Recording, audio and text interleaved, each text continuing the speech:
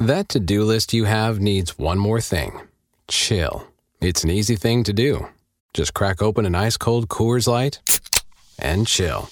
Take the afternoon off and binge watch anything. Go to happy hour and stay for a couple hours. Who's counting anyways? Or hang out with just your dog, because you've had enough human interaction this week. Whatever you do it with a Coors Light. Mountain Cold Refreshment made to chill. 2020 Coors Brewing Company, Golden, Colorado. Celebrate responsibly. Hey, it's Canzano. I appreciate you making this podcast part of your day. Make sure you subscribe if you want more and leave us some feedback. Away we go.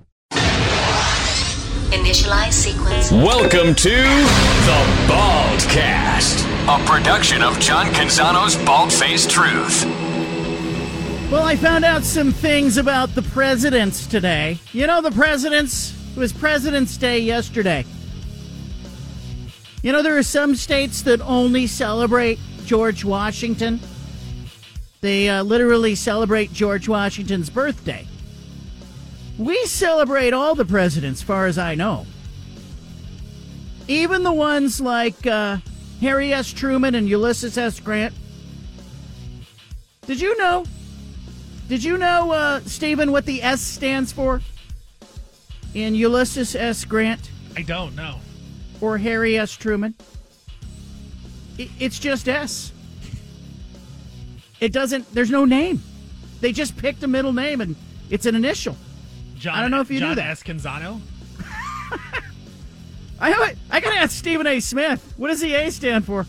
You know? It just sounds good. It's just an A, man. I celebrate the presidents. People laughed at me when I say that, you know, but I appreciate a 3-day weekend as much as the next person.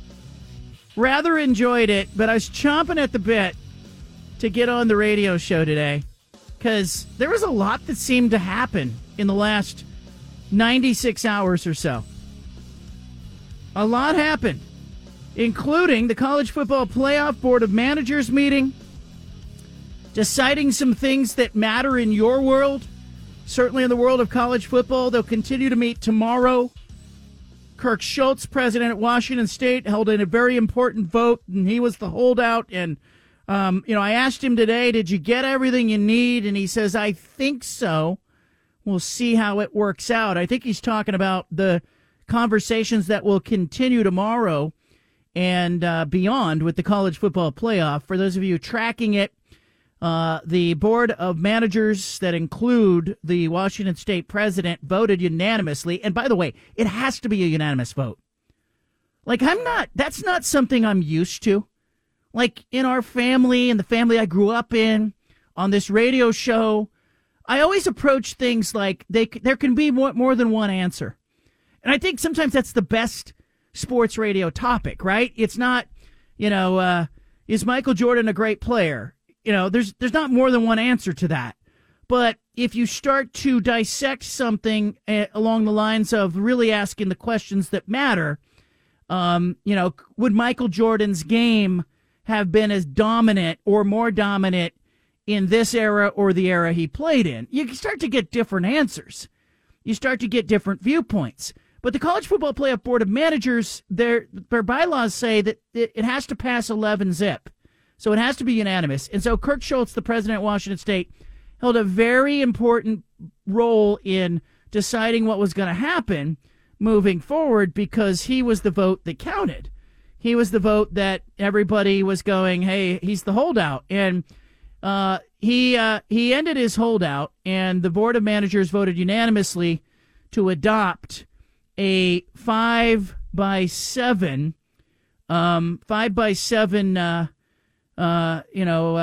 grouping for the college football playoff, meaning 7 at-large berths, 5 automatic qualifiers. The old format was going to be 6-by-6 on the 12-team playoff. 6 automatic qualifiers, 6 highest ranked conference champions, plus 6 at-large. It will be the 5 highest-ranked conference champions and 7 at-large berths. And the dirty little secret is that Oregon State and Washington State supported the 5-by-7 because they consider themselves at-large candidates in the next couple of years. The change for 2024 and 2025 adds 1 at-large spot, and it decreases the automatic qualifiers from 6 to 5 in light of the Pac-12 realignment situation. But and that was an easy call. But also now there seems to be some discussion from the college football playoffs presidents or the board of managers about some conferences wanting more than one automatic qualifier spot beyond the next 2 seasons. There's a lot of speculation that it's the Big Ten Conference. Apparently somebody floated the idea of 4 automatic qualifiers from one conference. Roll your eyes. Shouldn't surprise you a bit. You heard Greg Sankey on Friday's show, SEC commissioner. I mean, they think they're the greatest thing in the world. So does the Big Ten. They're all lobbying for landscape and position, and they're all lobbying for dollars, and they all think their conferences are the greatest ever. But in the end, I do think that they are threatening to ruin or kill the golden goose, and at the very least, not learn from what we've all tried to tell college administrators about the NCAA tournament. The beauty of the NCAA tournament is the opening Thursday, Friday, Saturday, Sunday of competition. 64 teams, automatic qualifiers from small conferences playing against, the number 1 seeds, the 4 number 1 seeds. You got 16s against 1s. You have 2s against 15s. Of course, you get some bad games in there. It happens. But you also get some beautiful upsets, some thrilling finishes. You get George Mason in the Final Four. You get Davidson. You get Lehigh. You get some opportunities to see, schools that you barely have heard of compete. And I've been at those NCAA tournament events. I've covered maybe 20 of them, and on the opening weekend. And I got to tell you, it's a beautiful thing to be in St. Louis or to be in Spokane or to be in the Bay Area or to be wherever they are holding the opening round. And to watch the home crowd side up with Albany, a 15 or a 16 seed, and start cheering for them as they're playing Kansas or Kentucky or Duke. And it's a marvelous thing to watch that unfold, and it's great, and it's part of the beauty of the college basketball tournament. And it feels to me like Greg Sankey on Friday alluded to the idea that he did not think that the NCAA tournament is good in its present form. He talked about expansion.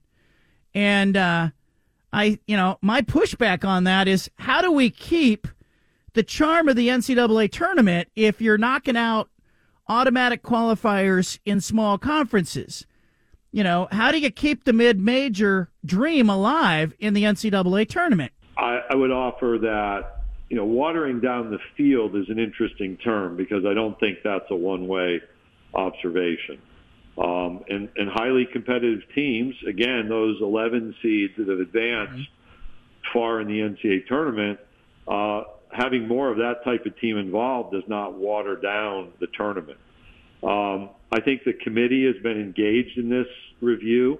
I'm supportive of that review. I don't predict outcomes. I think part of what I have a responsibility to do, given the role, is identify things to be addressed, and we'll see what they come out with. I do, again, go back to the reason I made the observation, I think back in the summer of 22, in a Pat Forty article, was I had heard so many people concerned about things being taken away. So how about we pivot our thinking and suggest it doesn't always have to be the way that it is?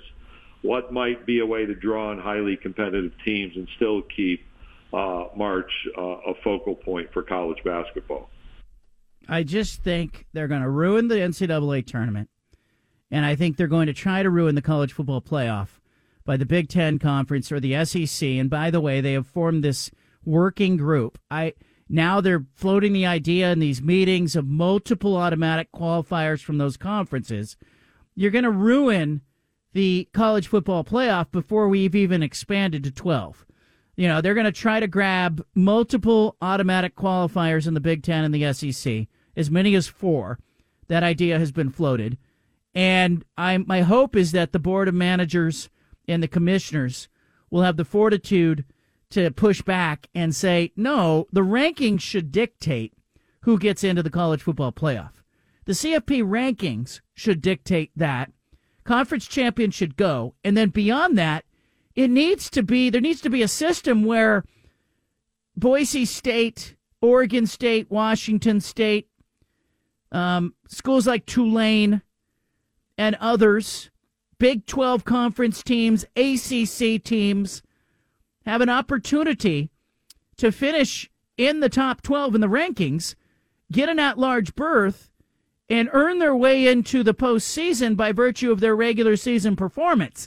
I don't want to see the fourth-place team from the Big Ten get an automatic berth into this playoff. And if that's where it's headed, this isn't a playoff. Again, we have the equivalent of this 4-team invitational tournament expanded to a 12-team invitational tournament with too many automatic qualifiers. You need to be a conference champion. That's it. There should be no other automatic qualification into the field.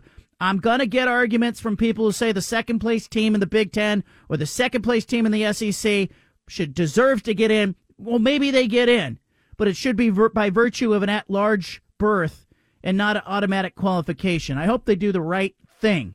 Keep an eye on that in the next 24 hours as they are trying to hammer out some of the details for the CFP expansion.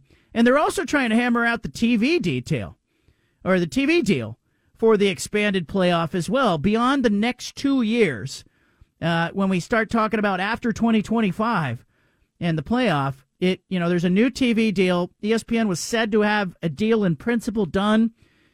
Subsequently, The Athletic reported that. Subsequently, Yahoo Sports, one of the Athletics competitors, says, no, that was wrong. We now know it was wrong. Bob Thompson, the former president of Fox Sports Network, saying, there's no deal there. There's no deal there. Like, how do you have a deal if you don't know the format?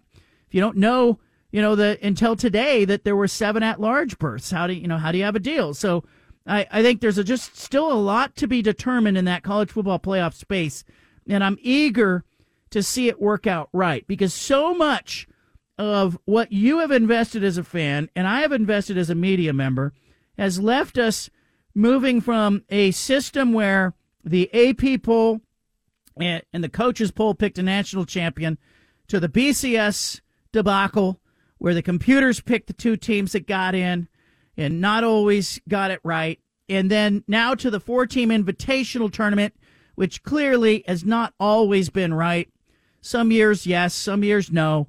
Now to a 12-team field that we're hoping is a lot like the NCAA tournament. Like, why can't they just do what's right for the game instead of fighting over what's right for their conferences and what their conferences deserve? And now you have the Big Ten Conference apparently floating this idea that they would like to have 4 automatic qualifiers. Well, cool. Maybe the Pac-2 should get 2 automatic qualifiers. That wouldn't be right either. So it should be merit-based, and let's hope that they do the right thing in the next 24 hours. Other thing, I'm going to pivot a little bit here to the weekend. Man, I thought the All-Star game was mostly a miss. I hated seeing what the All-Star game has become. The LED court, 400 points scored, just ridiculous. It's just a joke. I'm not into the game. I know the game's not made for me, but I'm not into it. Didn't like the dunk competition. But I got to say, the highlight of the weekend for me was like watching Sabrina Ionescu and Steph Curry battle in that 3-point contest. I thought it was the absolute best part of the event. I thought it was a big win for Steph. It was a big win for Sabrina. She represented herself well, shot from the NBA 3-point line, scored as many points as, the eventual winner of the men's 3-point competition, Damian Lillard, had. That, she represented herself well, did okay, but missed a couple of shots that, probably she'd like to have back. But I thought it was a really strong performance. And then Steph came in and one-upped her, and it was pretty cool to watch that. And subsequently, win for Steph Curry, a win for the NBA, a win for Sabrina Ionescu in a lot of ways, and a win for the WNBA, a win for fans, a win for the TV partners. I mean, it was just a huge success. And then what happens afterwards? It's Kenny Smith coming in and just basically, raining all over the parade. And an awkward exchange, of course, as Reggie Miller and others have pushed back against him. It was just, it was really awkward. And, I thought it was a great moment, but Kenny Smith blew it. I think she should have shot from the women's line. She should have shot from the women's line. That would have been a fair contest. I still root for Sabrina. We all are rooting for Sabrina. No. This is not She should have shot from the three-point line that the women shoot from. Why are you putting those boundaries on her? That's not a boundary. That's what the game is. She wanted to shoot. They have a smaller ball, don't they? She shot a WNBA ball. WNBA ball is smaller. She shot with the WNBA ball. Yeah, but she should have shot from the line. There's a women's tee in golf and there's a men's tee for a reason. No.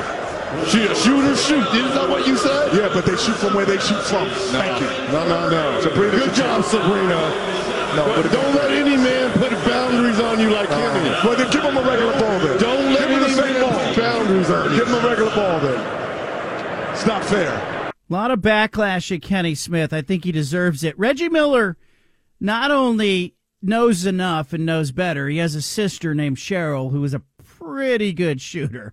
Really good shooter. Maybe the best women's professional and collegiate player ever. Apologies to Sabrina. Apologies to Caitlin Clark.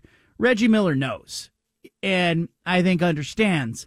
But I hear Kenny Smith basically saying, stay in the kitchen and put an apron on when he's talking about shoot from the WNBA line. I think this was bad for the event. I think it rained all over it. Kenny's responding now to the backlash. Yeah, I think it's much ado about nothing, Stephen, honestly. Most people who know basketball understood what I was talking about. Actually, I was advocating for her more than anything else because basketball is muscle memory. Right. So he practices from one range, she practices from the other. There's even a study, I think, with somebody throwing darts, the guy who throws darts. Okay. And if you move him out one step, his accuracy changes dramatically.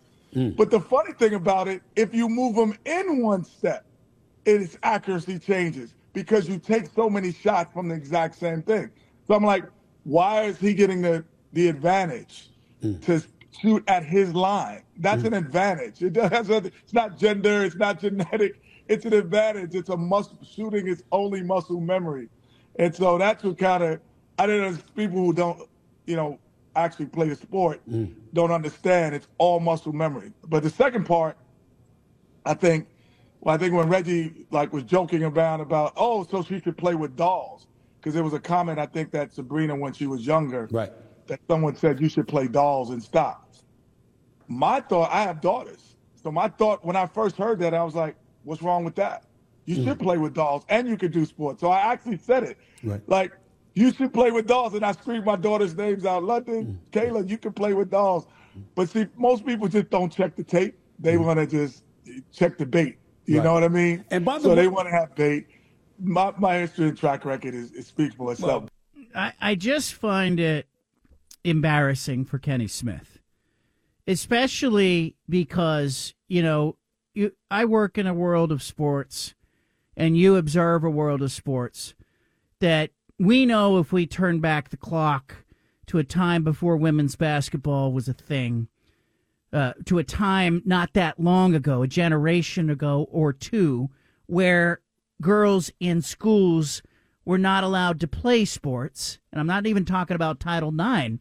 I'm talking about girls that just weren't allowed to go and play. And I think if we continue to go back, we can find a time in our history when people said, people of color, shouldn't be allowed to play certain sports. How about Major League Baseball and the color barrier?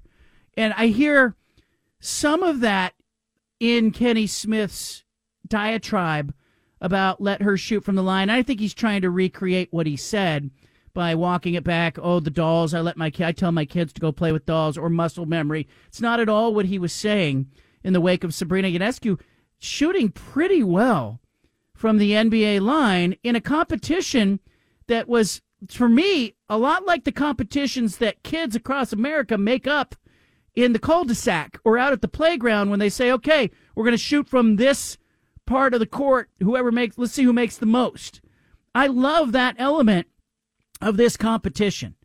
And I think it has really cast a negative light on an otherwise, I thought, dismal weekend for the NBA. The game was just embarrassing.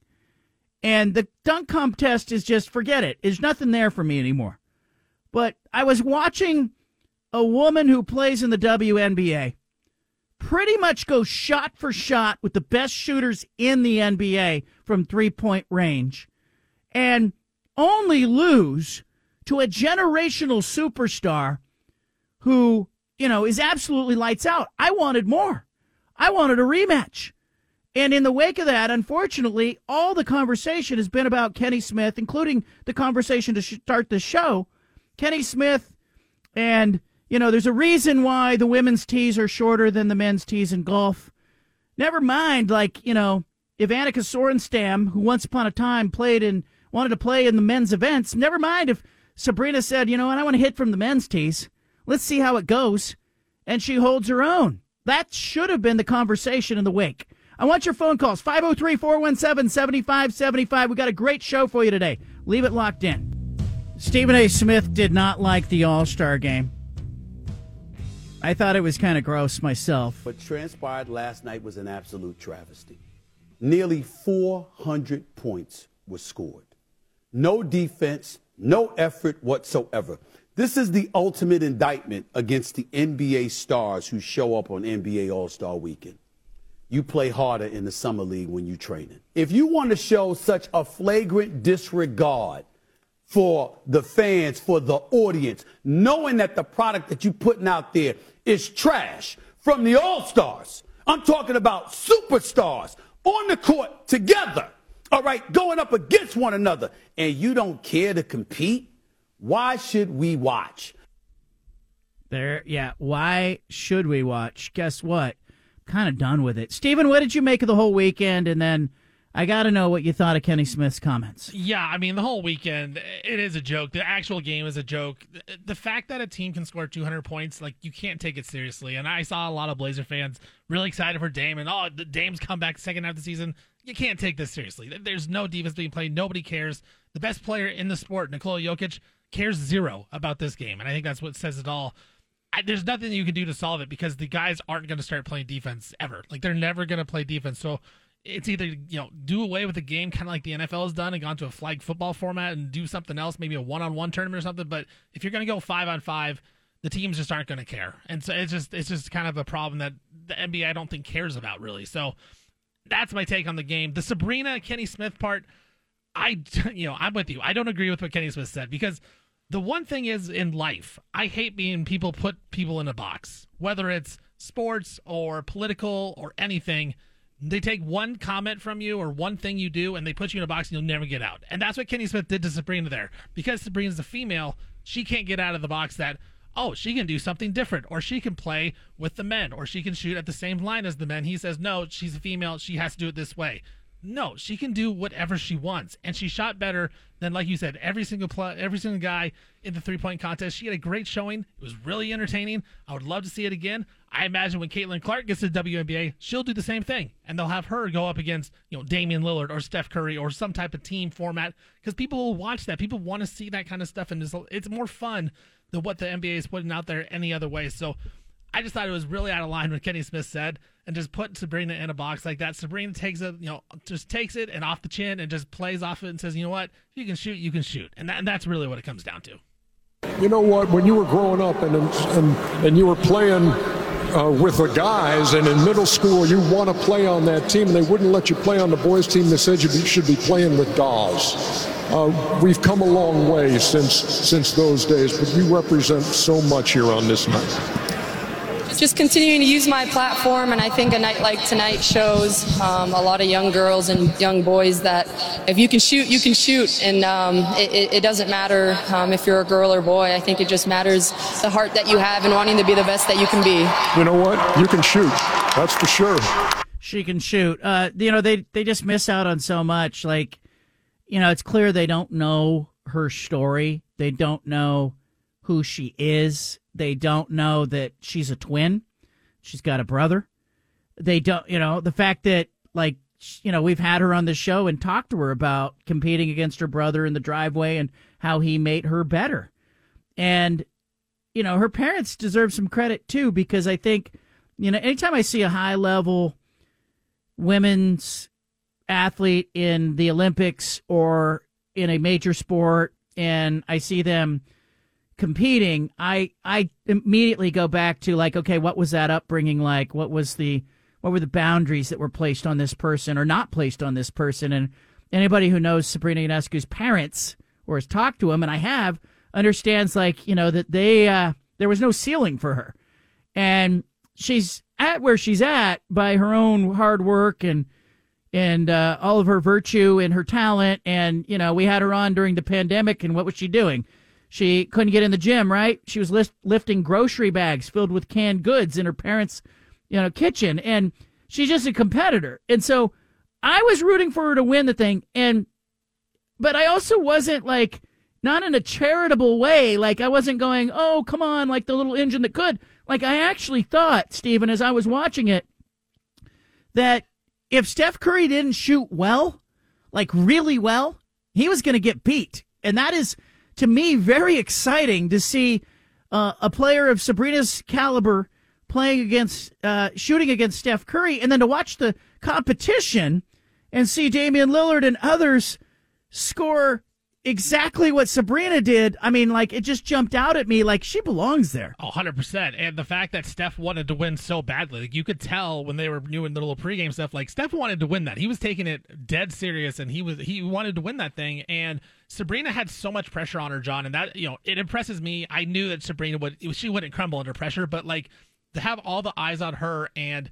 to know that you're going to get hate no matter what she does, whether she wins, whether she loses, there's going to be a lot of hate out there about Sabrina. Yeah. But she was awesome out there, and she went above and beyond what I think a lot of people and anybody really expected out of her, and how she performed and how she handled herself. It's not a surprise to us that I've seen her in her career, but I mean, to do that on the national stage, it was awesome. It was awesome to see Steph go out, do his thing, and just show that, basketball is for everybody. Everybody can play basketball. It doesn't matter what you are, who you are, you can go out and play. Mike in Portland's called in. The number's 503-417-7575. Mike, what you got? Say, John, first of all, man, basketball players today are not consummate ball players. When Michael Jordan played basketball, he was a consummate ball player, and nobody compared a female ball player to him. Steph Curry is not on that level. So now you got people comparing girls to him. And I think rightly so, because basketball players today don't play playground ball. They play European ball. That's why Jokic, you say he's the best player in basketball today, European, because they're playing his style of game. But if Jokic could be transported back to when Michael Jordan played, when playground basketball was in vogue, he couldn't even be on the court. So what you guys are doing now is you're glorifying a basketball player that's insufficient, that's not consummate. Jump shooting, basketball is more than jump shooting. It's dribbling. It's breaking down defense. It's able to get your shot off against a 7-footer. It's being able to play both ends of the court. It's complete. It's not going to the three-point line and jacking up threes. No, that's a skill. Sport. That's a skill we're talking about, though. Three-point shooting is a skill that we're talking about. And I don't think it's fair to say, because somebody's a good three-point shooter, they're not a complete basketball player. And I'd also offer that, Nikola Jokic isn't the first big guy to play that style. Arvydas Sabonis played that style. Bill Walton played that style in which he could pass, he could score.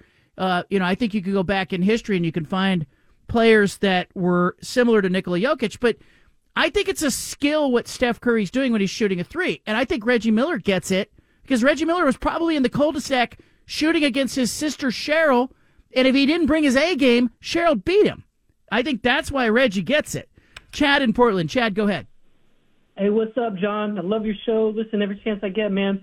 I just wanted to chime in because I feel like I've had this conversation with my son for a decade now. He's getting ready to be 17, and we talk about how, women are bringing it, man. They're coming up to the level of where men are competing, and they're just say the fastest man in the world, the 100-meter. We always have that talk about, will a woman ever have that speed? And I'm going to make this wild prediction that within 100 years of my death, there will be a woman who will have times that are at the level of men in the 100 meters. I think it's, women weren't given that opportunity, and once they were given that opportunity, you can see how quickly they've caught up to men. And it's not just I don't know. I always get the feedback that it's a biological thing, but I think that might be a small part of it. But it's also just the opportunity. And for me, I love what Ionescu did. I'm a Duck fan, and so I'm kind of biased, but I love her as a player. I love her game, and I want to see all the women go out there and show the men up. So anyways, I'll take it offline. Thanks, man. Yeah, I appreciate that. I love that you're having that conversation with your kid. I love that. Dre in Portland. Dre, welcome to the show. Thank you, Jay. I got to say, as a boy growing up in a household of women athletes, women have always had it. They're just now getting recognized for some things. My aunties showed me how to play basketball. I got to say that it's what we're seeing now, but it's always been there. I think that now with the platform and them being out there in the WNBA, it's great because now we're seeing, what they can do. Yeah, and I love that you got that experience with your aunties showing you how to play the game. And Dre is right. It's not new. And I got to be honest, I had this conversation with my dad's sister not that long ago. I think it was last summer or the summer before. We were just sitting around at a barbecue. We were talking about opportunities that were offered to her or weren't offered to her in sports and in school. And I was blown away, no, we weren't allowed to play basketball or we weren't allowed to play any sports. And that's not that long ago. That's not that, and I thought, gosh, how many amazing athletes never got an opportunity, never got a chance. Charlie in Vancouver. Charlie, welcome. Hey, John, I'll take that $1,000 that I won off the kickoff and put it against the fact that Mike has never seen Sabrina Ionescu play. I mean, dude, the girl's got handle. The girl's competitive. She's got game. I don't know if you remember, but 15 years ago, I called you when I was coaching out at Washougal, telling you I had my girls shooting 43s a game and how crazy it was. And they just eat it up. They're competitive as any guys that I've ever met. And to hear Mike say that and get away with it, it really frustrates me. I mean, yeah, basketball's a little bit softer than today, or today than it was 30 years ago. But come on. Yeah. I had a gal named Vicky Carl, who was a high school and college All-American at Montana State, who was the basketball coach girls basketball coach at Evergreen. And we played A-level basketball, City League basketball in Vancouver. And, dude, the paper ended up writing an article about her because halfway through the season, she's shooting 50% from threes. And this isn't what the girls got ball. This is what the guys ball against 50% of the guys who played NAIA or Division I ball. So, yeah, Mike, I love you, but you're off on this one. I appreciate the call. I thought Mike was going in a positive direction because I would agree that Michael Jordan was more of a complete player than some of the players that are playing today. I agree. That makes sense to me, but you can't tell me that what I saw or what I'm seeing now in the women's game, when you talk about the first maybe 16 or 18 teams in the AP poll in the women's side of the bracket, the top 16 or 18 teams, that is really good basketball. There's a drop-off, but I can tell you that drop-off in the women's college basketball game, it used to be around number 6. It used to be, there's Tennessee and UConn and a few others, and then there was a drop-off. That drop-off now is occurring later in the rankings. There are more good players, more good teams. And what Caitlin Clark is doing, and what Angel Reese did, and what Sabrina Ionescu did in her time, nothing short of remarkable. Mark in Portland. Mark, welcome to the conversation. Hey, how you doing? First of all, watching Sabrina was the most exciting thing of the weekend with her and Seth because, like she said, I'm going up against the greatest, shooter in the men's game, and going blow to blow with it. Sabrina would probably be the favorite in a three-point shooting contest against Michael Jordan, and but we have to not lose sight of the fact that in the physical part of the game, when the guys get serious, I mean, we can't say that they're going to be able to play with even Division I. Or I'm going to ask you guys this question: who would win between high school all-star boys against the best WNBA players in the world in a real basketball game? And I think that's where Mike was going a little bit. Yeah. Let's not lose sight of the fact that, of course, women should they should be celebrating what they're doing on the court against other women. You know what I'm saying? I mean, right. It's the same shooting percentage from three-point range is the same as it is with the men because the men just have they're born with more physicality and more speed and those kind of things. But watching what Sabrina did, we never saw that 25 years ago. We never saw a woman that could shoot three-point shots. So maybe I could be proven wrong, but no, I agree with you on the physicality by and large. I don't know about a high school all-star team against a really good WNBA team. I'd like to see that. But I think, certainly a small college men's team against the WNBA All-Stars. I don't know. But again, the fact that we're having this conversation, it's based upon the idea that in a skill competition, and three-point shooting is a skill, Sabrina Ionescu held her own against the best players in the NBA. It does remind me, everybody wants to talk about Bobby Riggs, Billie Jean King, but I think the better comparison is, let's go back to 2003. People forget, Annika Sorenstam played in a PGA tournament tour. First woman to play in a PGA event since 1945, and it drew people in. And people were like, I got to see this. I'm curious. What is she going to do? And, it didn't have the same impact as Sabrina shooting against Steph Curry, but I was highly entertained. Steven, I even texted you, and I said, I don't want to miss this. Text me when this thing starts, and no matter where I am, I'm going to pull my phone out, jump on Hulu, and try to watch this thing. I was locked in. Yeah, 100%. And, my son wanted to watch All-Star Saturday night, so I was doing that, but I mostly wanted to watch the Steph Sabrina thing. If I weren't watching it the whole time, I would have tuned in for that as well. And I'm with you, I don't think anybody's saying that Sabrina could play in the NBA. That's not anywhere close to what we're saying, but no, it just shows the growth that women have had in basketball, especially with their skills and how the game has changed. And now that she could compete in a game with the guys if she just became a shooter. She can shoot the ball just as well as the men, and I think that's what we're saying.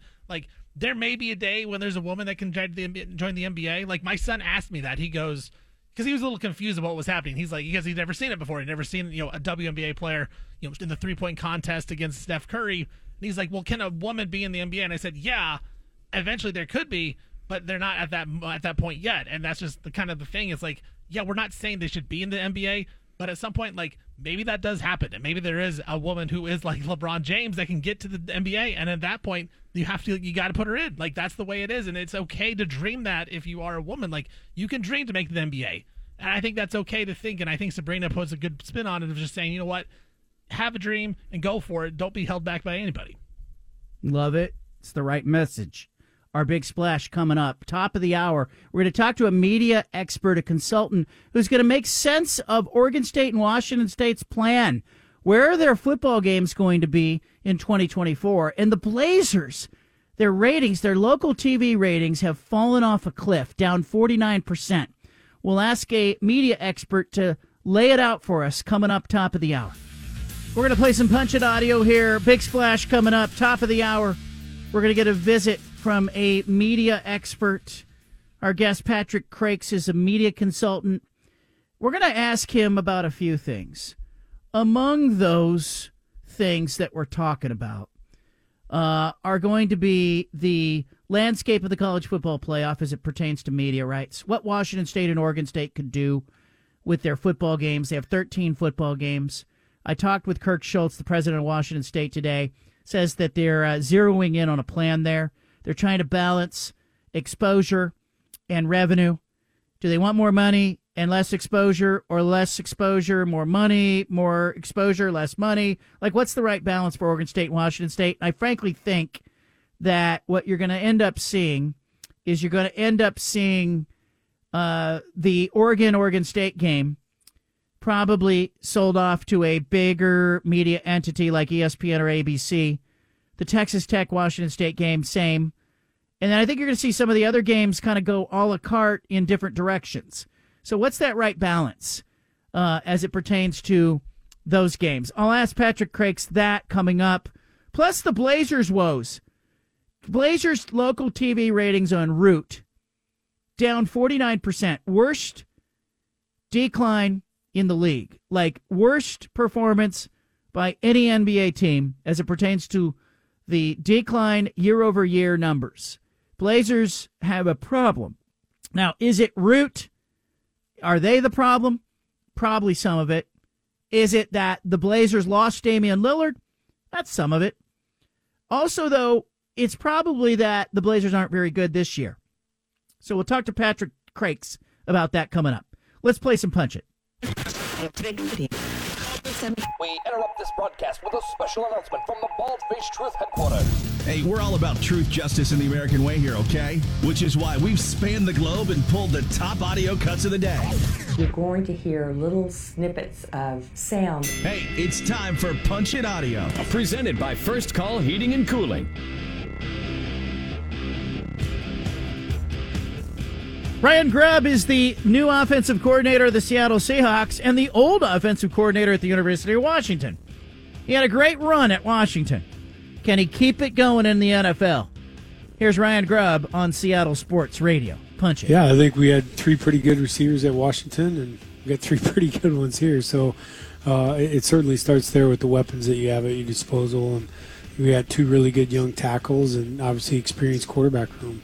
So I think we do a great job being ready to run anything, honestly. And you gotta get good at stuff too, right? You can't be an inch deep and a mile wide, of course, but I think that our offense, provides a lot of answers in the run game. It's going to be interesting to see that transition, college game, pro game, probably more similarities with play calling and other things than, maybe at any other time in college football and the NFL. Just see so much crossover, so much blend. I think it's why you can see a lot of college coordinators having success in the NFL, and you're going to see a couple of them this season, including Grubb. I also think it's a good time for him to get out, and I don't think going to Alabama was necessarily going to be the best move career-wise for Ryan Grubb. He seemed to like Seattle, seemed to like his family there and the lifestyle he had there. Also, no Michael Penix Jr. on the college side. Just a nice, fresh opportunity for a guy who has a reputation as a great play caller. Good hire, too, because Mike McDonald, the new head coach in Seattle, he's a defensive guy. So this is akin to finding some yin for the yang, so to speak, and getting some balance in the room when you talk about the Seahawks' offensive and defensive operations. Dodgers manager was on the Jim Rome show, Dave Roberts. Dodgers won the World Series in 2020. Roberts has a loaded team this year, including Shohei Ohtani. Punch it. We've lost 6 straight playoff games. Not to kind of add that burden to the new guys that have come, but the Dodgers in general, we haven't done anything in a few years. We haven't won since 2020. So certainly talent doesn't win a World Series. So I think that for us, you take the talent. Shohei didn't come. Yoshinobu didn't come here. Teoscar, to not win a championship. So obviously ownership went out and did their part. So we got to go out there and win the last game. Got to go out and win the last game. Dodgers have been underwhelming. Roberts has a interesting job now with a locker room that, includes a new superstar, plenty of pitching. He has all the ingredients. He has everything he needs to win. And the Dodgers with their payroll, I was looking at the payrolls of Major League Baseball teams. It's kind of gross what you see happening in Major League Baseball with, there's no revenue sharing, there's no hard salary cap, and you've got, let's say at the top you have teams that are spending $300 million plus. New York Mets at the front of the line. And then at the bottom, you've got the Oakland A's spending $40 million. It's just kind of it's a bad situation. All right, coming up in hour 2, we're going to visit with Patrick Crakes. We're going to visit also with later in the program an expert on high school and college recruiting. We're going to be talking to Max Torres, who's been on the show before. We got more audio, of course, to share coming up in hour 2. You got the Bald-Faced Truth statewide. I appreciate that you're here. Patrick Crakes coming up, our media expert. Going to talk to him about a whole bunch of different things in and around what is going on with college football and the NFL, and certainly the bundle that is now going to be happening between Disney and Warner Brothers and Fox. All of that coming up next. Our next guest is an expert on programming, on strategy, on television, on digital media, media strategy. Like, we've all become experts, I think, in the last year and a half, or so-called experts on media rights. But we're experts in the same way that, like, we're all experts when it comes to curling in the Olympics, right? We haven't worked in it, we haven't lived it, we haven't competed in it. This guy has. Patrick Crakes. He's terrific on all this stuff. Knows what he's talking about. Knows what he's doing. Consults with multiple entities. Crakes Media. Former U.S. Army veteran. Patrick Crakes joining us now. Thank you for your service, by the way, Patrick. You're welcome, John. I appreciate it. Country always gave me back 10x what I put into it, so I'm grateful to the country. What made you join the United States Army? Let's start there, and then we'll jump into the media stuff. Well, I come from a long military family. Tradition on both sides of the family actually stretches back to the Revolutionary War. At 17, I graduated high school very, very young. My senior year, I was a typical athlete making okay grades. I didn't know what I wanted to do. And my father, who was a full colonel in the Air Force Reserves at the time, wasn't really having a lot of that. So he suggested joining the Army as an enlisted man. And all my ancestors, all my immediate family, my grandfathers, my great-grandfathers, all officers, that really appealed to me, actually. And so I ended up in the Army. I ended up in the 82nd Airborne Division. That was really great for me because it was like an extension of playing high school athletics in many ways. I think basic training, I was really prepared for it because I had gone through so many August football practices. And I came out of there 3 years later, and I kind of knew what I wanted to do, and I went off to college. And then I went out to California, got a job in the studio mailroom at Fox after a year of trying, and started my media career. I also went back to officer candidate school eventually and got my reserve commission. So I did get that squared away. So that's kind of why I ended up there. And it turned out being a great decision for me because it let me mature a little bit and just let me just kind of be right for a while, right? And breathe. Let it breathe, as they say. John. I love that. Patrick Crakes is with us, expert in media, consultant, media executive. Give me an idea. Let's start here with the Disney, Fox, Warner Brothers bundle that was floated out there. What is it going to look like? What was your reaction when you saw that? Well, I wasn't very surprised. I've been jokingly calling it the Ghidra bundle after the Japanese monster, because it really is.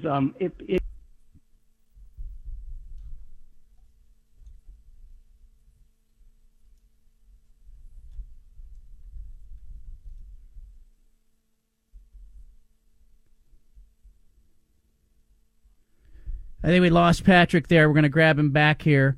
We're going to put him on hold, and we'll grab him there. I didn't know, Stephen. I thought it was me. I thought I had dropped off. So it looks like he has dropped off, or his line has dropped off. So we'll try to get him back there. And Patrick Crakes, the media expert there. When that happens, get in my ear a little bit, Stephen, or just note, because I thought it was on my end. I was checking my headset, like, did my headset pull out or whatnot? But sometimes that happens, technology and phone lines, of course.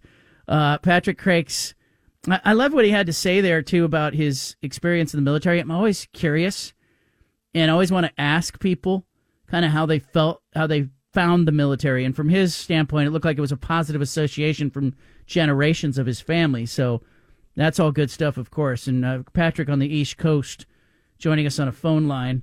We're going to grab him back. I think we've got him back just about now, but his phone line has dropped out. And I'm also going to send him a note telling him the wonders of technology. I also think I want to ask him about that Warner Brothers Disney bundle. I want to ask him about the Oregon State, Washington State quest to put their football games together. I think it's interesting. And this Blazers thing kind of blew up yesterday on social media with the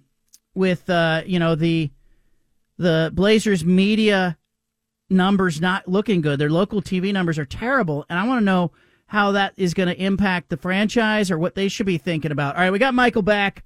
Michael, I don't know what happened there. We lost you, but give me an idea. Patrick, give me an idea. When you're talking about the bundle, we lost you right around when you started to go off on that. Yeah, so look, the truth of the matter is that the old pay TV bundle's atrophying, but it still pays all the bills. And there's a new streaming system, which everybody thought was going to kind of replace it. Isn't replacing it.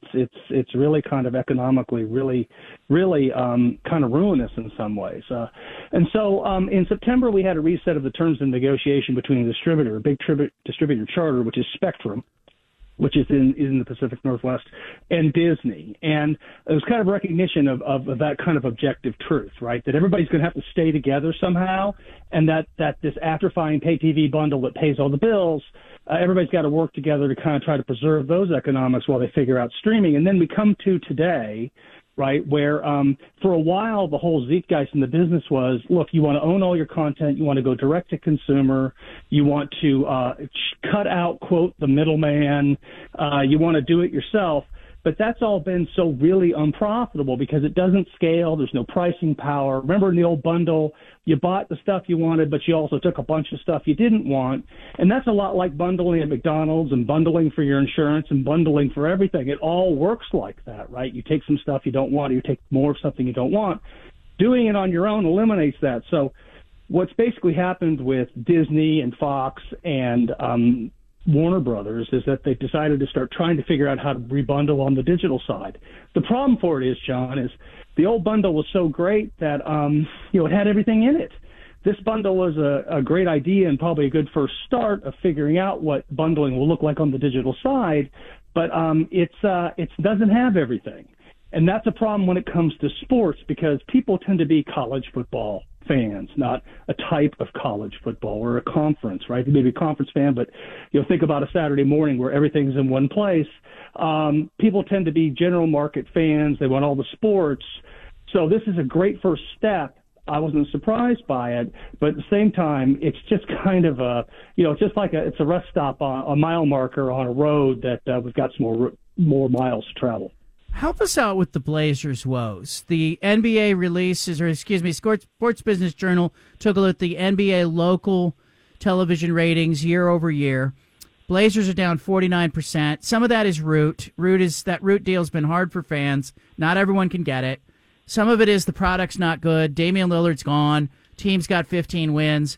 What would you say to the Blazers as they think about their television local TV deal moving forward? And we see a team like the Suns or the Utah Jazz looking at free over-the-air programming on their local market.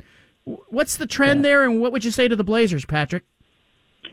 Well, I think when we talk about the pay TV bundle breaking down and needing new forms of bundles on the digital side, the RSNs are kind of great examples because they only exist because of what I call established pay TV bundles. Prior to 2000, not every local game in every market for the three RSN leagues, MLB, NHL, and the NBA, were available for everybody. As a matter of fact, it wasn't until 2000 most of your sports were completely available inside a pay TV bundle. Everybody's gotten used to that, but that's not what the historical norm was. So these RSNs came into existence because of bundling.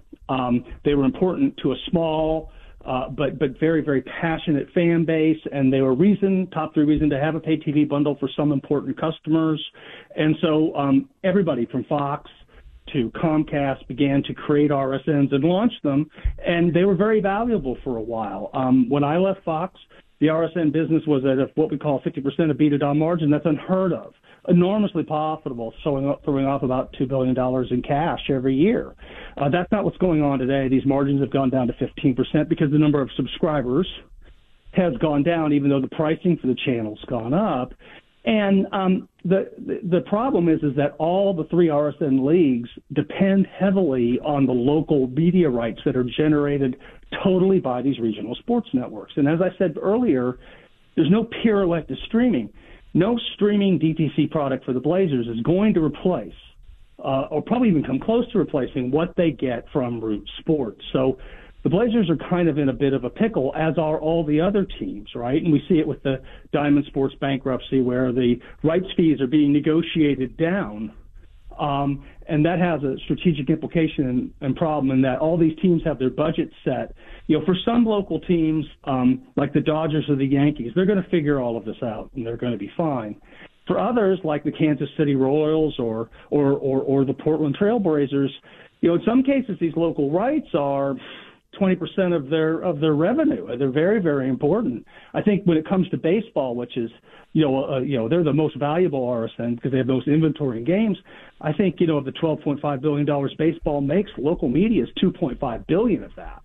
And probably a significant portion of that, 50% of it's threatened because of cord cutting and not being able to figure out this balance between letting everybody see you and getting paid what you were supposed to be getting paid, right? So there's going to be a period of adjustment.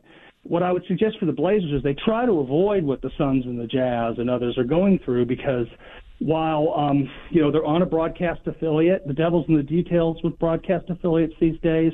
The signal goes out to the entire market, John, but this isn't 1995. The truth of the matter is there's about 120 some odd million TV homes in the United States, and 30 million plus of them are what we call broadband only homes.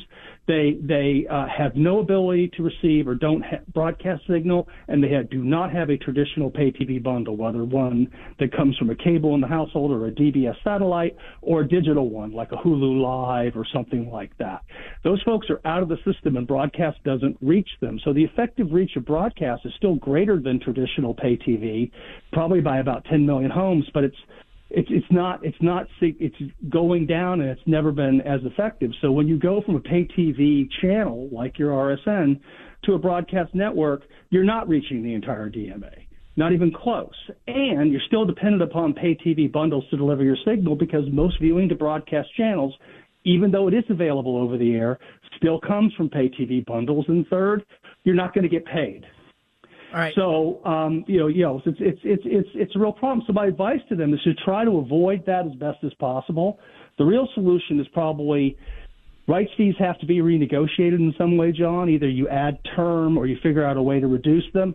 And you're probably going to have to take some kind of tiering. The question is, what does the tier look like you go to? And I go back to that Charter Disney deal. Charter has rejiggered their, quote, sports tier.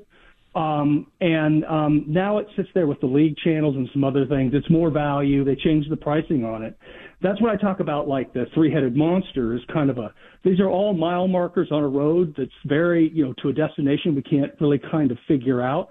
But it does involve one thing: adjustments in costs to reflect the reduction in revenue from kind of the utility-like elimination of the pay TV bundle for something that looks more marketplace competitive, which is going to impact rights fees in some way unevenly for all the sports leagues. Help me out with this, because, when I think about this, Patrick, I am thinking about it. I'm coming at it as a media member and a fan. And I feel like there are a lot of young sports fans who have not regularly seen the Trailblazers on television because for the last 10 to 15 years, their local TV package has been a mess. They have not been available regularly to people over the air. They had a Comcast issue with it not being available everywhere. Now they have a Root issue where they placed it on the premium tier and it's not available to everybody, and the team's not very good, so there's not a bunch of motivation for people to buy that tier. What is the impact long term when you don't connect regularly with your fan base? Well, I think it's a problem. I mean, and I think everybody understands it. That's why reach is still important. That's why, now that everyone understands that if you do go behind some kind of incremental, some kind of streaming paywall, you really interrupt reach. And the pay TV bundle was really great for reach because it got into 90+% of all U.S. TV homes. I mean, I tried to find for a client an example of a business that was as good as the pay TV bundle that was used by everybody, and I came up with Standard Oil 100 years ago. It was really ambiguous, and everybody got that, and there was a ton of reach. And you do need it to develop brand positioning and sell tickets and worry about all the other things a team has to do besides their media. The challenge is that reach is becoming more complicated due to the fractionalization of media distribution, as I talked about. Broadcast theoretically can reach everyone, but it doesn't because a certain percentage of people have just opted out of being available for it. So how you balance all of this is really important. It's why direct-to-consumer, saying that the future is the Portland Trailblazers going direct-to-consumer, that's going to take down their reach significantly. And you have to balance any kind of economics you might get from that, which we've learned are harder to get with that loss in reach. So it looks a lot like a hybrid, I think. Yeah. John, the big problem is we're in this transition phase where on a national level, you kind of see what the media networks are doing. They're building digital platforms that are complementary to the pay TV the best they can, and they're acquiring content with the right to put it across all the platforms, and they're moving dials around. That's making things harder to find. It's making things more expensive, and it's forcing consumers to make choice. And that's disrupting everything, as we kind of talked about a little earlier. But I think it's the future. I think what the future looks like, John, is you're going to cost more to get the content you want, but you're going to have more choice. But because you're going to have more choice, you're not going to get everything. Right. And I think how leagues, yeah. I'm thinking about it like from a Blazers standpoint. How are they going to create diehard fans if there's a generation of kids who have never seen them play? And I think if you went to the season ticket holders in the arena right now, you would find people who either grew up going to the games or saw the team and really feel connected to the team. And, this is my team. I'm from Portland. I watched this. I grew up with the Clyde Drexler era. I grew up with, and Brandon Roy, LaMarcus Aldridge were playing. But now I think we have a generation of kids who are like, I haven't seen a game. And I wonder how that, or is it going to be like horse racing where one day there's nobody at the track? And but we have a huge demand because there's all this wagering demand. Like one day, are we going to see arenas that teams are okay having them half full or third full because they're getting all that digital money? Yeah, I think the problem is that they're not going to be okay with it, John, because the digital money isn't what folks think it is. Yeah. Right. If you look at the digital economics, everybody thinks Amazon or Google, but think about how Google makes their money. 90% of it all still comes from search. And they have a near monopoly on it. On the digital side, if you don't have a near monopoly of something that allows you to scale, most of the businesses, the consumer does really well with it. Uber's a fantastic service. It took them 9 years to post any kind of profit, and in the process, they lost $44 billion. If you think about it, Disney Plus is a great service, but especially if you bundle it. But over the past 2.5 years, it's lost nearly $3 billion. Great service. People who have it like it, but you can't make money on it. So, look, the solution is to go forward is some kind of new definition of reach. And I think that when you look at the experiential economy, which was disintermediated heavily by COVID, obviously, right? Things like live events still matter a lot. And it's the experience, though. I ran the consumer research group when I was at Fox for 20 years. And I can tell you that the experience inside the stadiums and ballparks matters an awful lot in building fans. And going back to the idea that everything was on TV prior to 2000, it really wasn't. So fans were developed, John. But, you're going to have to start taking a different approach because some of the things that everyone took for granted, which was everyone sees me, is going away. and making it easier for the consumer to find the games when they are on somewhere. Like we talked about, a mix. Maybe some of it's broadcast, maybe some of it's pay TV, maybe some of it's streaming, right? But it's not everything in an easy place, like that old pay TV bundle, one bill, turn it on, everything's there. Start at kind of noon, which used for a lot of guys was ESPN, and work around the clock, right? That's over. But we're going to have to relearn on the sports side how to manage for that.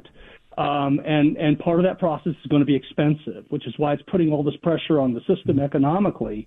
And don't look for Amazon and Apple to bail people out. They're not doing that, and I don't think they are going to do it because they themselves, regardless of how much money they spend, I mean, they're experimenting. Amazon spends tens of billions of dollars experimenting all the time. Just ask Bill Gates about his health insurance initiative with them. Patrick Crakes with us, media executive, consultant. Patrick, let me ask you before I cut you loose. Oregon State and Washington State have 13 football games, home games, that they are shopping around currently.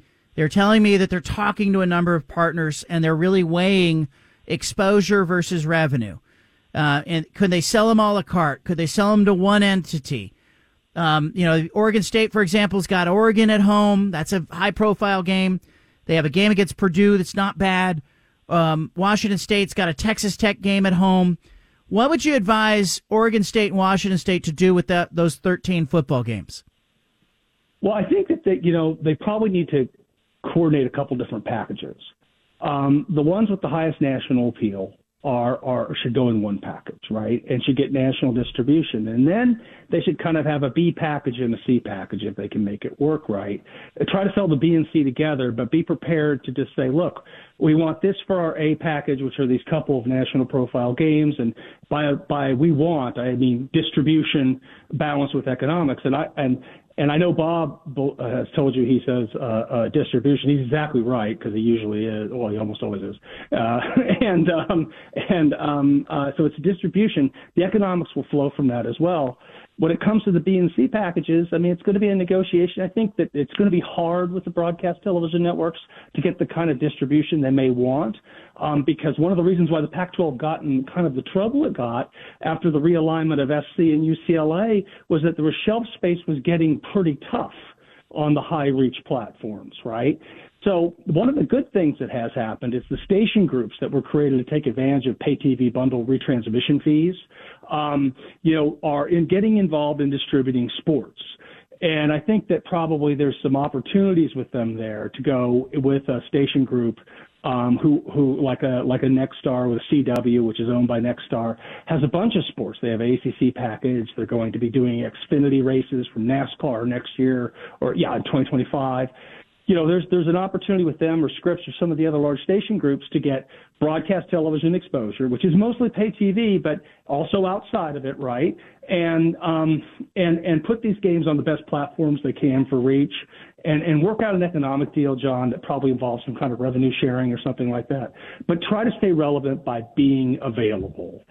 And then they're going to have to kind of do what everybody else is read and react, I guess, to how the marketplace develops, because we obviously have a few more things to go through before we even know what the college football playoff is going to look like. Even though I'm pretty sure it's going to be completely controlled by ESPN, it's the nature of the terms of that matter, which are happening this week. I love all of this. It's way in the weeds, but we love being in the weeds talking about this stuff. Patrick Crakes, thank you. We'll get you back on. I appreciate you bearing with us, and thank you for your grace. Absolutely, John. You guys have a good evening. Thanks for having me. There he is from the East Coast, media consultant. We're going to talk about the Blazers TV deal. So I need some feedback and some help from you as an audience member.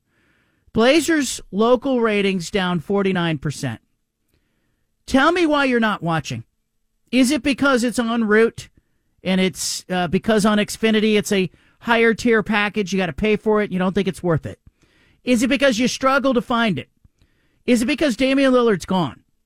Is it because the team's not very good? Is it because you're just over the Blazers?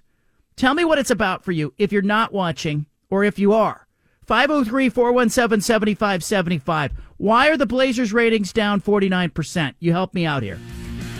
I feel like today's show's been a little clunky. I don't know if you've picked up on it as a listener, and I'm not going to blame President's Day and all the presidents we celebrated yesterday. I just feel like it's been a little clunky. Hour 1, I had a little glitch because in hour 1, segment 3, I started to do something and I took too long.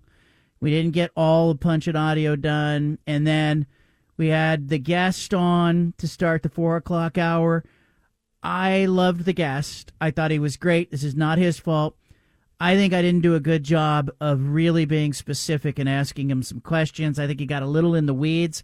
I don't know if you were following everything he was following, but man, it was inside baseball on media rights, and I think it was fascinating, probably fascinating for a lot of you, and probably some of you going, I don't know what I'm listening to, as Patrick Crakes was talking about it, but that's on me. I got to be better. Anna's in the studio. I'm going to try to be better here, okay? I say, why not blame the presidents? Do you know who the shortest president in history was? Stephen, do you know? Anna, do you know? Shortest U.S. president by height in history. Might surprise you. Abraham Lincoln's the tallest. Go on, Stephen. I don't know. I can Google it really quickly, but no, don't Google it. I think it's.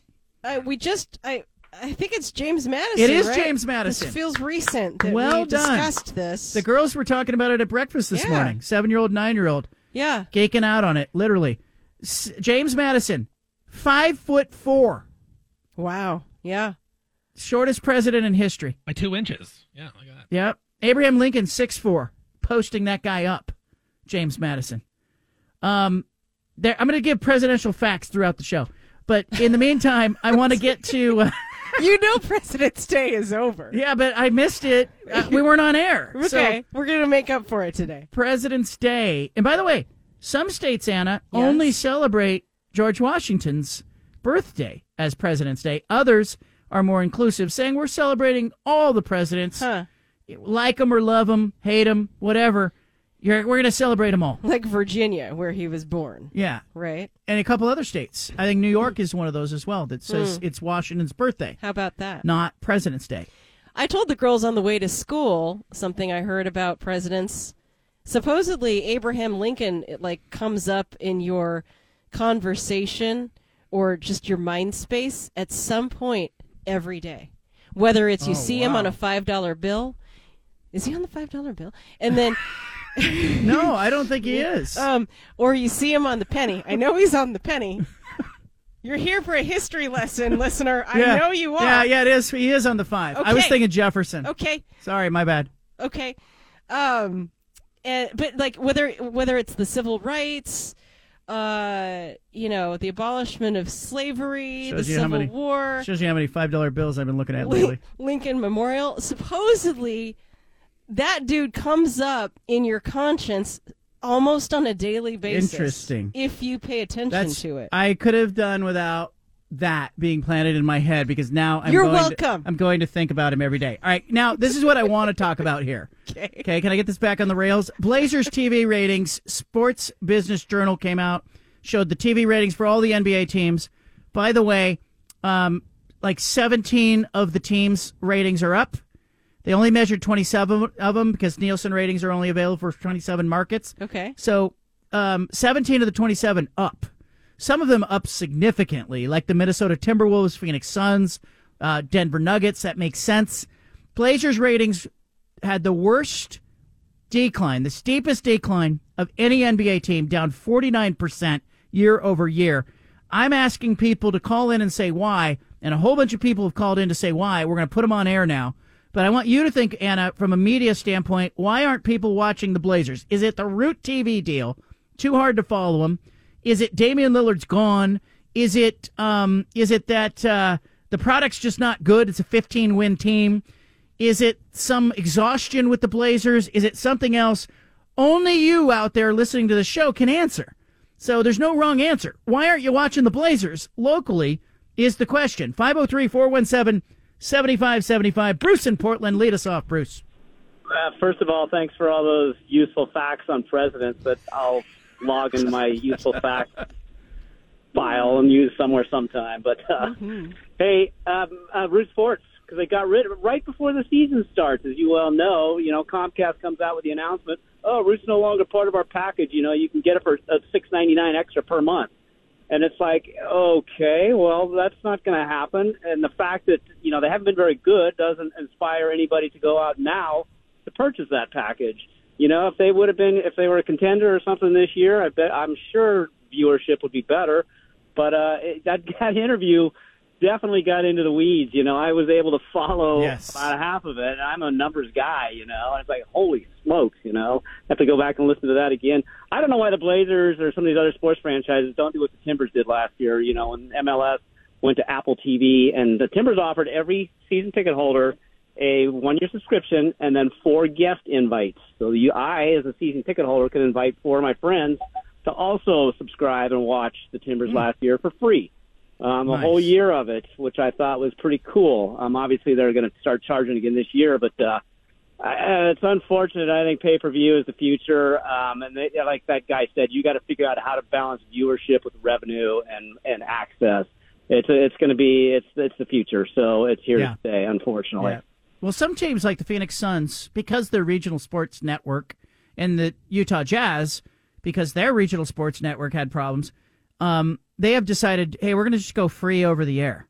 We're going to go locally free over the air. We're going to be widely available. We're going to connect with people. I hope the Blazers go in that direction, because I do think it was dirty for Root Sports right before the season to be all of a sudden like, hey, this is going into a higher tier package, and you're going to have to upgrade if you want to see the Blazers. They did it right before 2 days before the season.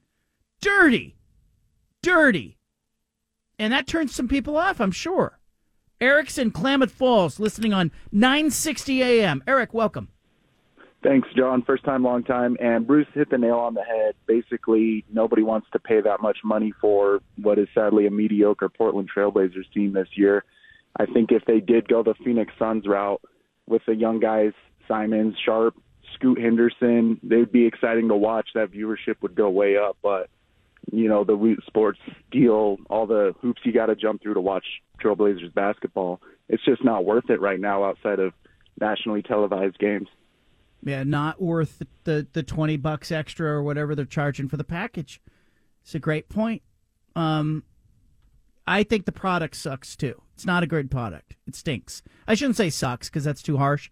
It stinks. It's not the fault of the players on the roster.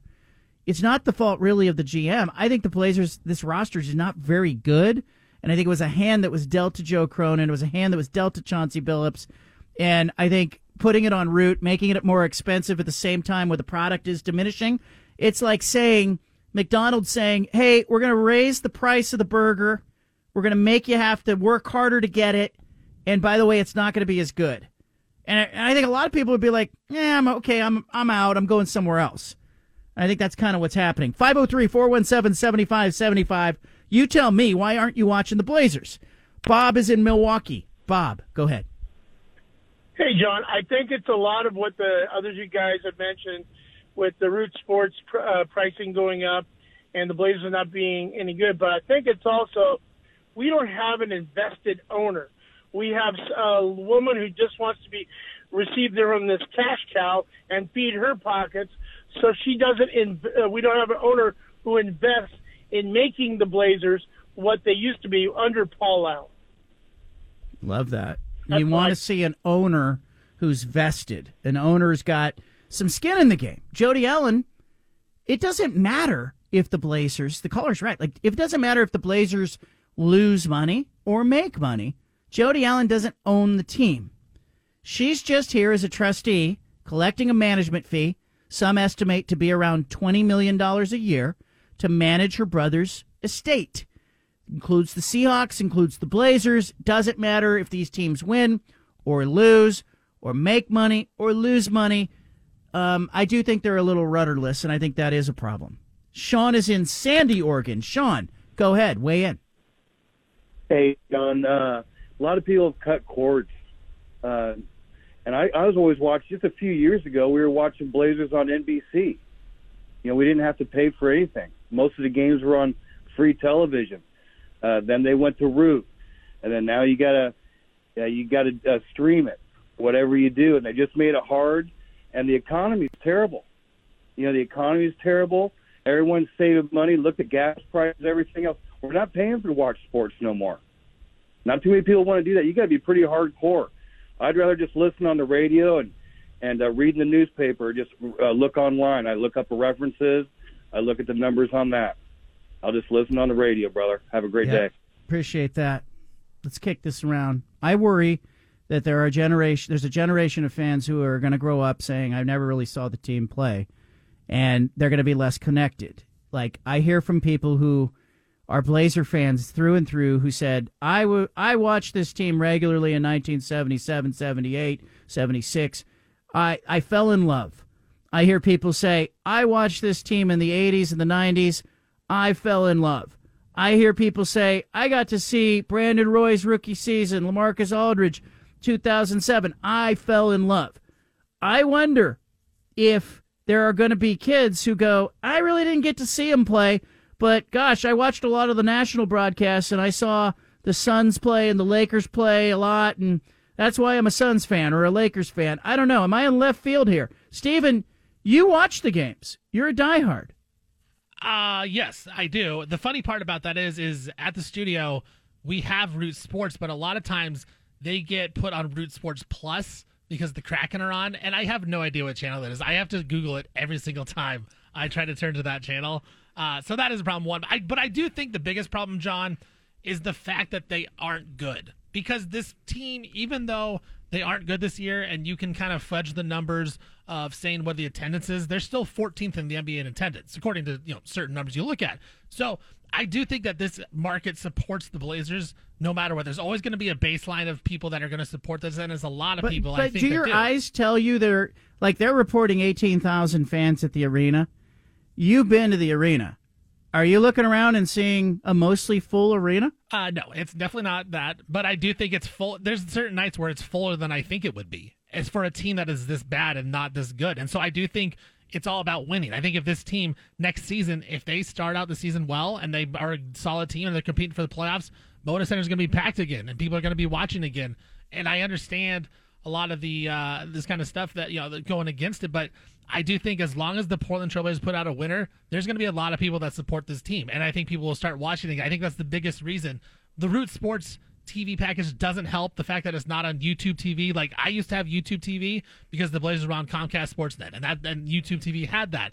Then they got rid of that and went to Root Sports. Well, YouTube TV doesn't have Root Sports, so we got rid of YouTube TV. Now I just have to stream the game, maybe illegally, but maybe I do that, and that's what I do to usually watch the games. Yeah. So you find a way. Yeah, you find a way, but I think it is the fact, it's a little bit of the Root Sports thing that you can't get it on YouTube TV because I think a lot of younger people have YouTube TV or they have one of those streaming platform. And then I also think it's just the fact that they aren't very good. Like, if they're good, people are going to find a way to get the Blazers, and they'll pay a little extra money, I think, to watch on TV. I disagree with that because I feel like their success or lack thereof is only one factor. I think what is wrong is that the Blazers organization has forgotten that their success is whether they have a relationship with their fans. I don't think there's any relationship with their fans. I think the fans feel, I know how I feel.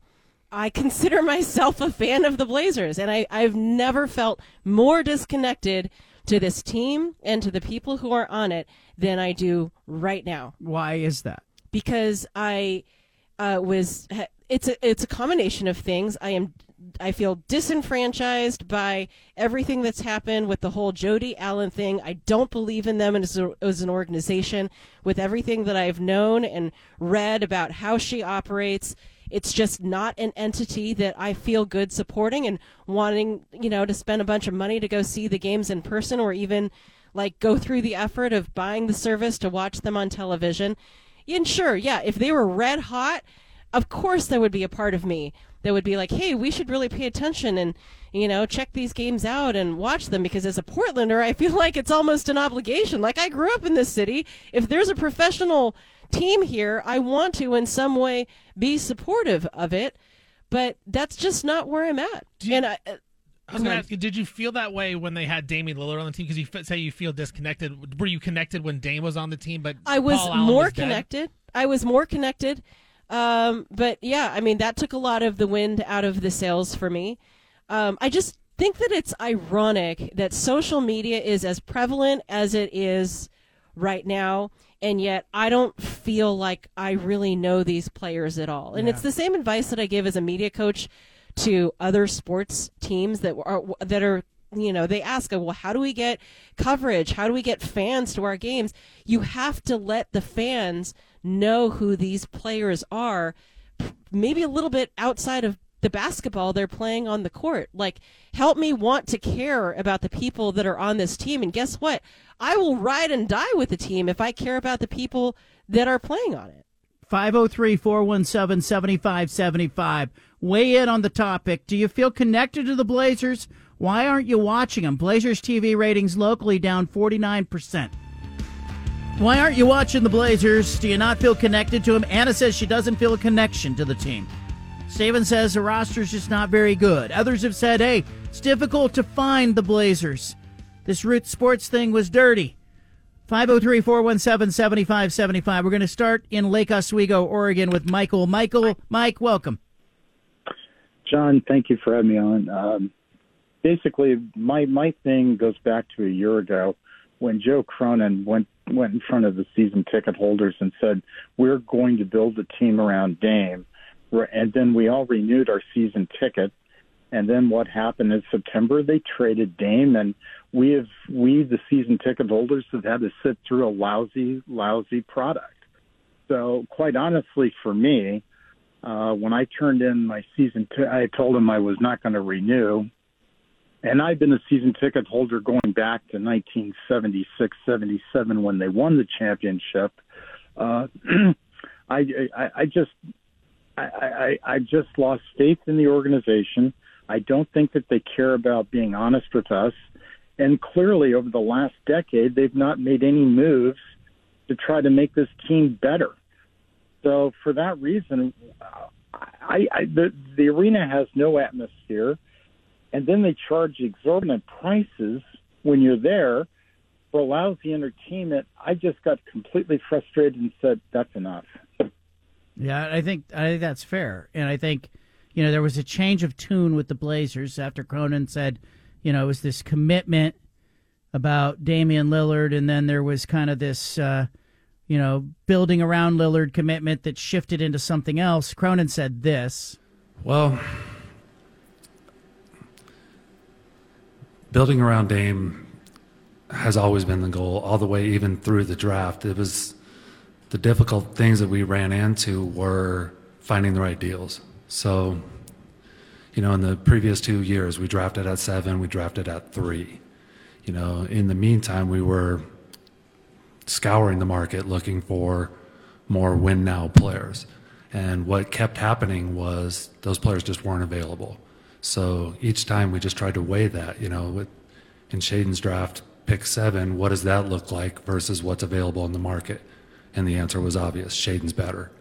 And same thing happened this time. What does pick 3 look like versus the return in the market? And it wasn't close, had to go 3. So it wasn't necessarily intentional, it was just doing what's best for this team. And we kept doing that, and I could see why Dame would look at it and say, well, this isn't a win-now opportunity as much as, or at least as much of a win-now opportunity as some other places. So from that regard, I understand his position and I respect it, and it makes sense to me why he would look to go elsewhere. Yeah, and, it caused bad feelings with Blazer fans. That's part of what you think. I think, Anna, you're talking about the connection with fans. There's another, Michael calling in saying, he felt lied to. Yeah, there's no respect for the relationship with the fans. The strongest, most recent counterpoint to that was the Oregon State women's basketball player who, after the win over the weekend, was being interviewed about Talia Van Oelhoffen. Yes, yeah, thank you. And what she said was not about herself, not about the success that she had in the game, not about the ice-cold blood running in her veins as she sank a 3 with 1.1 second left to go to win the game. Her comments were about the arena, Gil Coliseum, yeah, being filled with people who were there to support the team. That is a college student who understands that her success and that her team's success relies heavily on people being in that Coliseum, supporting that team, making it so loud for the opposing team that they can't even hear what's going on, and the impact that has on the basketball players on the court as they win that game. I want to take more calls. I want Blazer fans, if you want to weigh in, you want to be heard. That I do think part of the problem is that Blazer fans feel that they have not been heard by the franchise. I want you to feel heard here at 503-417-7575. I posted the screenshot of the ratings and pointed out that the Blazers are down 49%. I got employees of the Blazers who are in my mentions trying to defend the team, and I'm like literally slapping my forehead going, that's part of the problem, is you're in my mentions trying to defend this instead of the franchise actually addressing the issues, which are a lack of connection, a bad product, and an inability to find the games en route. Trailblazers ownership has come up. The connection that the fan base does or doesn't have with the team has come up. Also, Root Sports, the bad product, the way Damian Lillard unfolded or his departure unfolded has all come up. A couple of readers or listeners reaching out via email and on social media. One says, listening to this segment, the beginning of the end for me was when they let Terry Stotts go. And the way Neil Olshey handled that. Coach who had been here 10 years got thrown under the bus. Nothing against Chauncey Billups, but he is not connected with the community the way Terry Stotts did. What is it for you? Blazer fans or former Blazer fans, I want to hear from you at 503-417-7575. We're going to do the 5 at 5, but we're going to take a couple calls first. We'll go to Portland. Mike is in Portland. You're going to have the floor. You've been holding a while, Mike. Go ahead. Yeah, no problem. I just want to say I'm a lifelong Portlander. I was there in 77. We won. It's just, they need to sell this team. They've got the best acquirer potentially in all of sports waiting in the wings. The trust mandates they sell this team. It's clear. They don't care about the product now. And until they sell it, I'm done. Yeah, I don't think you're alone. And I've heard people say, "Oh, I think they're trying to angle to move the team to Seattle." I've heard that floated out. And I might agree with you if I didn't know that Adam Silver, the NBA commissioner, has talked with owners and hinted at Seattle and Vegas being expansion locations. And as much as, you might be fearful of the Blazers ending up in Seattle, I can tell you that the rest of the owners of the NBA teams are not going to let that happen, because if you move the Blazers to Seattle, you lose a layup as it pertains to $3 billion in expansion fees. So you want Seattle and Vegas with their arms open. $6 billion will be infused into the NBA owners' pockets as those two teams become expansion franchises. And there's no way the rest of the league is going to be like, yeah, let Portland move to Seattle and then, we'll go somewhere else.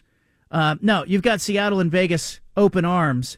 And as much as that may scare you as a Blazer fan, I don't think that's what's going on here. I think it's probably more likely that Jody Allen, the trustee of her brother's estate, I've done some reporting and writing about this, but Jody Allen is collecting a management fee for being the trustee. And that management fee on an estate that is $20 billion when it started off, including submarines and the yacht and the artwork. It was the largest art collection ever auctioned off. It was real estate parcels. As it starts to, go down, the two biggest assets ultimately end up being the Seattle Seahawks and the Portland Trail Blazers, and you're probably talking about $5 or $6 billion worth of equity in those teams, and you're talking about management fees that are like $20 million a year on a state of that size. So Jody Allen gets nothing when the Blazers are sold. She gets nothing when the Seahawks are sold. She makes no money from either one of these teams. her only incentive is to hold and collect the annual management fee of $20 million because when she sells, she doesn't get anything. Is that why she has been reluctant? Is that why she's saying, it's going to take 10 to 20 years to liquidate the estate? Is she mad that her brother didn't leave her enough? I don't know. I'd love to ask her that. Jake's in Northeast Portland. Jake, welcome to the conversation. Hey, John, I got to go back to this is a very, very, very simple problem they have here. There's no access. I know so many Blazer fans that don't get to watch games. They don't have it in their budget. We've been on, as a society, we've been on this train for the last 20 years of unplugging and of cord cutting, and we've moved to this platform of not just being on TV, but being on streaming, and they have not done well with that. They didn't do well. They have a very bad history of giving us the product, the Blazers FO. The Comcast hostage situation just turned into the Toot Sports hostage crisis. They just need to give the product to the people. The fans will still watch. People will still watch if they can. Yeah. Even though the product is bad, I think that we know that the real diehard Blazer fans, and I will defend them. I'll defend what they're doing as far as the rebuilding process. I believe in the rebuilding process they're doing right now. I think it was the right move. I don't like the way we parted ways with Dame. It doesn't sit well in my stomach, but breakups are messy. That stuff happens. They just need to give the product to the people. That's it. Just make it easier to watch games. Yeah, and that's part of the issue. That's kind of what you were talking about. I'm nodding my head. Yeah. Agreed. That's why, it's not as simple as they're not winning. I think that Blazer fans are incredibly forgiving. I mean, come on. Look at what Blazers fans have been asked to, been put through. We have been through a lot with this team. Here's some evidence. Here's some hard evidence. I'm looking at radio ratings for Blazer affiliate. Let's just pick a market, Eugene, Oregon. Uh-huh. Fox Sports Eugene has the play-by-play of the Portland Trail Blazers. The ratings during Blazers games are up in Eugene. Why? Because you can't see the games on TV, and so some diehard Blazer fans are going, all right, I'm not going to pay extra for Root, but I'll listen on the radio. Are fans starving for the connection? Yes. And willing to go, I will paint the mental picture and listen to play-by-play, but I'm not going to pay the $20 to watch them on Root. Yeah, that makes sense. Makes sense to me. Andrew's in Portland. Andrew, go ahead. Hey, John. Thanks for taking my call. I agree with the caller, Mike, previously. I think it starts at the top. I think that, Jody Allen as an owner she doesn't have a drive. There's no incentive for the team to do well. I think culture is built from the very top, right? And setting those expectations and having someone that's business savvy and interested in having the connection with the fans, and has run a big business in the past is going to see these kinds of errors that have been made in previous deals with TV and say, we can't repeat that mistake. And we need to rebuild this thing. And there's no one at the top driving that. And until we have that, I think we're seeing symptoms of that, whether it's, the market or the coaching turnover or, coaches and GMs throwing each other under the bus. Like all of that is pervasive because people at the top aren't setting the culture standard. And I think until that changes, you're just going to see a rinse and repeat of all these issues. Yeah, I think it's a fair point. You don't have one of my frustrations with some of the general managers and coaches that have come into the market over the years was that they didn't understand the history of what had gone on here. And I know when Neil Olshey got here, he thought, nothing had happened before Neil Olshey got here. Part of that is his personality. But I was like, we've been through this.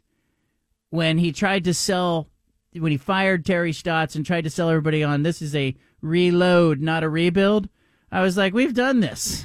We've done this a couple times. We've risen. Yeah. We've risen again. The Blazers had 6 general managers in a 10-year span at one point. Paul Allen was changing his GMs like he was changing his socks. And every time a new GM showed up, they would say the same thing. And I was like, no. You need to go back and listen to what every GM said before you and study the history of the organization, you don't know what happened here. You don't know what people have been through. Sam's in Portland. Sam knows what people have been through. I do, John. And I think I said this like 10 months ago. I'm still in the same place. Until Jody Allen sells the team, it's like I can't get behind them. I mean, it's just not exciting. They're, 15 and 30? I think the most exciting thing and maybe some hope for Blazer fans is the draft. We'll probably be in good position to maybe get the first pick. But It's a bad draft, though, Sam. It's not a great draft. Well, there you go. Is it going to be another nightmare where we pick the wrong person in the draft again? They just need to sell the team so everybody can move on. And unfortunately, I don't think that's going to happen for a long time. Yeah, I think Adam Silver. Here's the other thing. Adam Silver, NBA commissioner, I've had a lot of people say, why doesn't he force a sale? Mm-hmm. You know, Jody Allen's got some skeletons in her closet. Like, she once had her bodyguards dress in Speedos and model them for her. Like, if that were a male owner of an NBA team who had done that with, like, the cheerleaders of the team, or that would have been a big problem for the NBA. Like, there would have been outrage. But, you know, and she had the draft bones and smuggling of bones issue. Like, literally skeletons in the closet. That old thing? USDA made Vulcan destroy 72 pounds of bones. Anyway, it's rich people problems, okay? You know, don't judge. Let's just casual bone problems. Yeah, put on a Speedo and smuggle those bones for me. By the way, Vulcan's attorneys deny that, but yeah, there are records of that it all happened. But she's a trustee, not an owner. So what do you do if you're Adam Silver? Like, you can't force a trustee to sell in the same way that you could come in and go, Donald Sterling, you're a creep, you got to go. Like, I think there's a little bit of this is new ground for Adam Silver. And of course, you know, he's close with Phil Knight. He would love Phil Knight to be an NBA owner. Do you imagine the NBA Board of Governors, like, they would have Phil Knight's coming in the room. They would have, like, you know, Adam Silver pop out of a cake in the middle of that room. It would be like, they would celebrate this because it would be like added value. We're adding value to the league. And instead you have Jody sitting on the baseline sometimes and looking disinterested when she's there.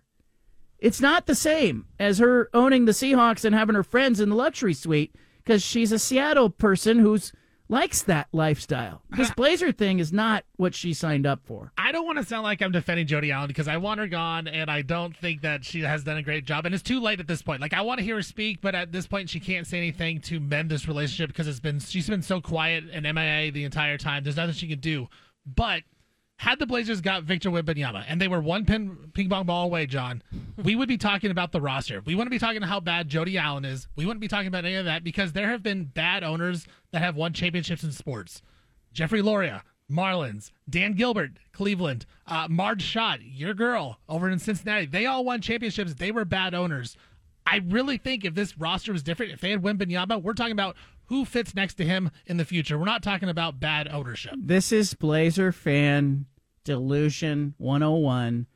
If Michael Jordan had been with the Blazers, it would be different. If Bill Walton's foot hadn't, broken, if Sam Bowie hadn't had shattered bones, weak bones, you're falling into that trap. But how do you explain the owners that are bad owners that have won championships then? The same thing could happen with Jody Allen if she had the elite players. They just don't have those players. And yeah, you can blame Jody Allen for putting Joe Cronin in that spot, and he hasn't done a great job. But I still think it's all about the roster. If this team was winning, people are going to support it, and people are going to watch this team. But those owners you mentioned, they may have been bad human beings, or maybe they had flaws, or maybe, Marge Schott was a racist, and, they may have had those issues, but they had something Jody didn't have. They had skin in the game. They had a stake in it. They had a vested interest in the roster being better, hiring a good GM, hiring the right coach. I don't think the Blazers have that. Like, she inherited this thing that is a trust, and she's running it, but it's not like she's going, you know what, I really want this team to win, and she's just a bad person or a lousy owner, but she's also motivated. Like, sometimes the blind squirrel finds a nut. I don't even think she's looking for a nut. Like, that's true. You know what I mean? Like, This isn't her thing. I'm not trying to say she's a good owner by any means. She's a bad owner and a bad person. It's like she's both. She's both of them. But I just feel like when the team isn't good, it's easy to blame the coach. It's easy to blame ownership. When really, in most sports, and I think basketball especially, it's about the talent that's on the court. Right, but I think there's XYZ that leads you into that talent being on the court, and some of it is having the right people, having an owner who is creating some accountability and expectation and, is running a business. I don't think she's even running a business. Like, Stephen, this is like, let's just pretend you have a billionaire sibling who has a real fascination with hubcaps and creates a hubcap museum and gets hit by a bus and says, I left you the hubcap museum, Stephen. You don't give a rip about the hubcaps. And you're just going, yeah, just let the thing run itself. Who cares? And all the hubcap enthusiasts are going, why is this museum falling off so far? It's because Steven's running it. It's his fault. He's a bad owner. It might just be that you don't care about hubcaps. You don't have the passion for it. That's true. I don't care about hubcaps. You are right about that. I would run that business I'm just into the ground. saying. No, and I think it's all fair. I just think it's very easy to blame stuff that isn't the players, because even though Anna said she doesn't feel connected to the team, I still feel like there are connections with the roster, whether Scoot Henderson's good or not. Like, people love him because he's a Trailblazer, and they're always going to love him because he's a Trailblazer. They want want to love him. Right. They want to love him. But here's a great example. The Suns were bad. Matt Ishbia buys him. What do? They go out and they make some moves and try to get some players on the court. You're right. Talent wins. But Kevin Durant does not end up in Phoenix if Ishbia isn't going, hey, I'm willing to go all in. We're going to go after this. We're going to try to be good. And look, there was interest. And because the Suns fans who had been bad, really in a dismal situation with bad ownership, suddenly went, hey, this guy really wants to win. I get behind that. All right. Can we do the 5 at 5 at 5:16? Is that too late? You got to hurry this one, Anna. All right, Anna, I'm going to give you, can you pull this off? Can you pull off the 5 at 5 in 5 minutes? Yeah, if you don't have much to say about the stories. I got something to say, but let's see if you can do it. Back as you do. I could do it in 4 minutes. Here we go. Do that 5. The 5 at 5. Number 1.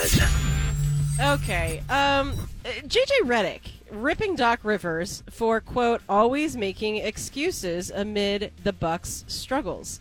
I don't know if you guys have talked about this already, but JJ Redick has been one of the more refreshing voices, I think, in sports broadcasting, and he's getting real. He's talking about how it's been a trend for years, how it's excuses. We get it. Taking over a team in the middle of the season is hard, just like getting traded in the middle of the season is hard for a player, but it's always an excuse. There's never accountability with that guy. And, of course, he played for Rivers with the Clippers between 2013 and 2017, so I guess maybe his words carry a little extra weight. Always an excuse. I think they do carry weight. I like that Redick's saying it. I find it kind of ironic that J.J. Redick is holding Doc Rivers accountable over not holding his players accountable. There's a riddle in there somewhere. Number 2.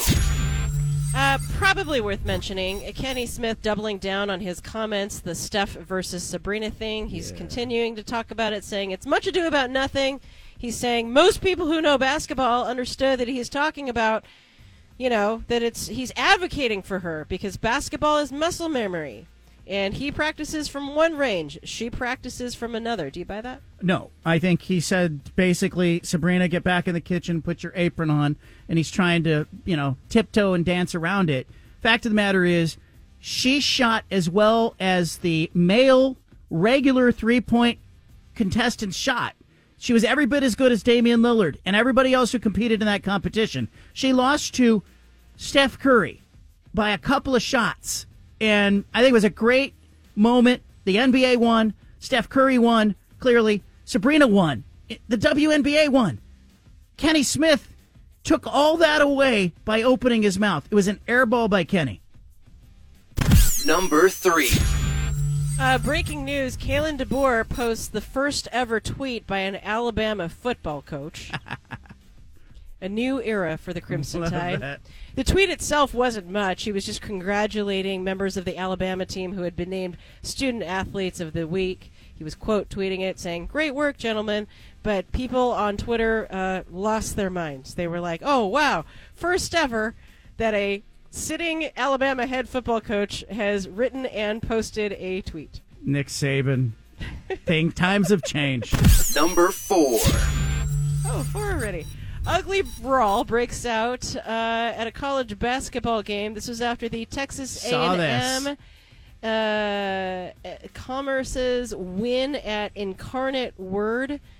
The teams were actually shaking hands. Not clear what sparked the fight in the handshake line, but it involved multiple players from both squads throwing punches at each other. Coaches and players from each team tried to separate the people who were brawling, but the fracas, one of my favorite words, continued for more than a minute as they all scuffled across the court. A young girl in the crowd was hurt as a result of what happened. I'm wondering if this was like a debate over some biblical translation or something. Incarnate Word, you've got Catholic University, you've got private schools involved, a lot of punches. I watched this fight. It was fascinating to watch on social media because it went on and on and on, and it was like a perfect storm of nobody there to break it up, and also a lot of people fighting in different parts of the gym. Number 5. Okay, did we do it? Let's end with Victor Wembanyama. He is the newest ambassador for Louis Vuitton. Makes sense. They're French. He's French. NBA fashion has really taken on a whole new meaning with folks like Kyle Kuzma, Dwayne Wade, Russell Westbrook, and LeBron making bold statements with their pregame outfits, and Wemby's joining the high fashion campaign. He's built like a fashion model. 7'4", you know. Yeah, a lot of those models are alien-like. Yeah. I want to see him on a runway. He has that look. Yeah. Can he look, though, because all the fashion models, they look like they're pissed. You know, nobody's ever smiling. Yeah. Can Wemby do that? You know? Sure. I've seen him smile a little too much.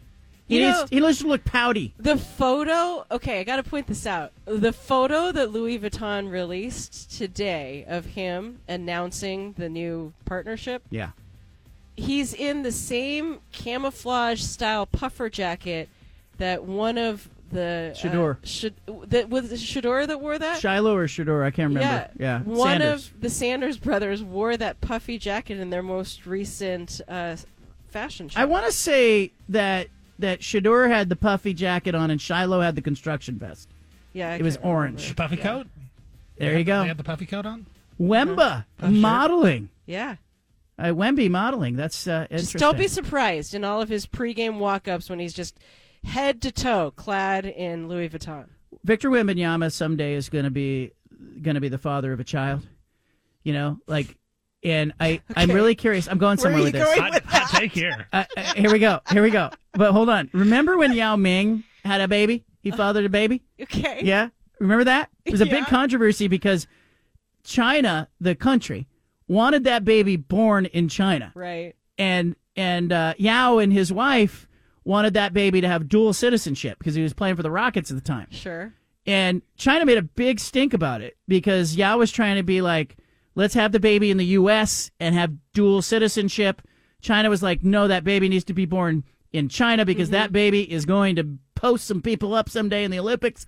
And I wonder if France will get weird or if the French government's just like, c'est la vie. You know, like the French won't care. Wherever you want to have that baby, have that baby. The French won't care. You know, like, because Wemby going 7'4". Yeah. You know, there's good genes there.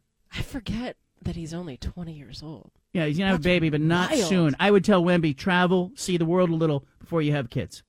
That's my advice to a 20-year-old 7'4" player.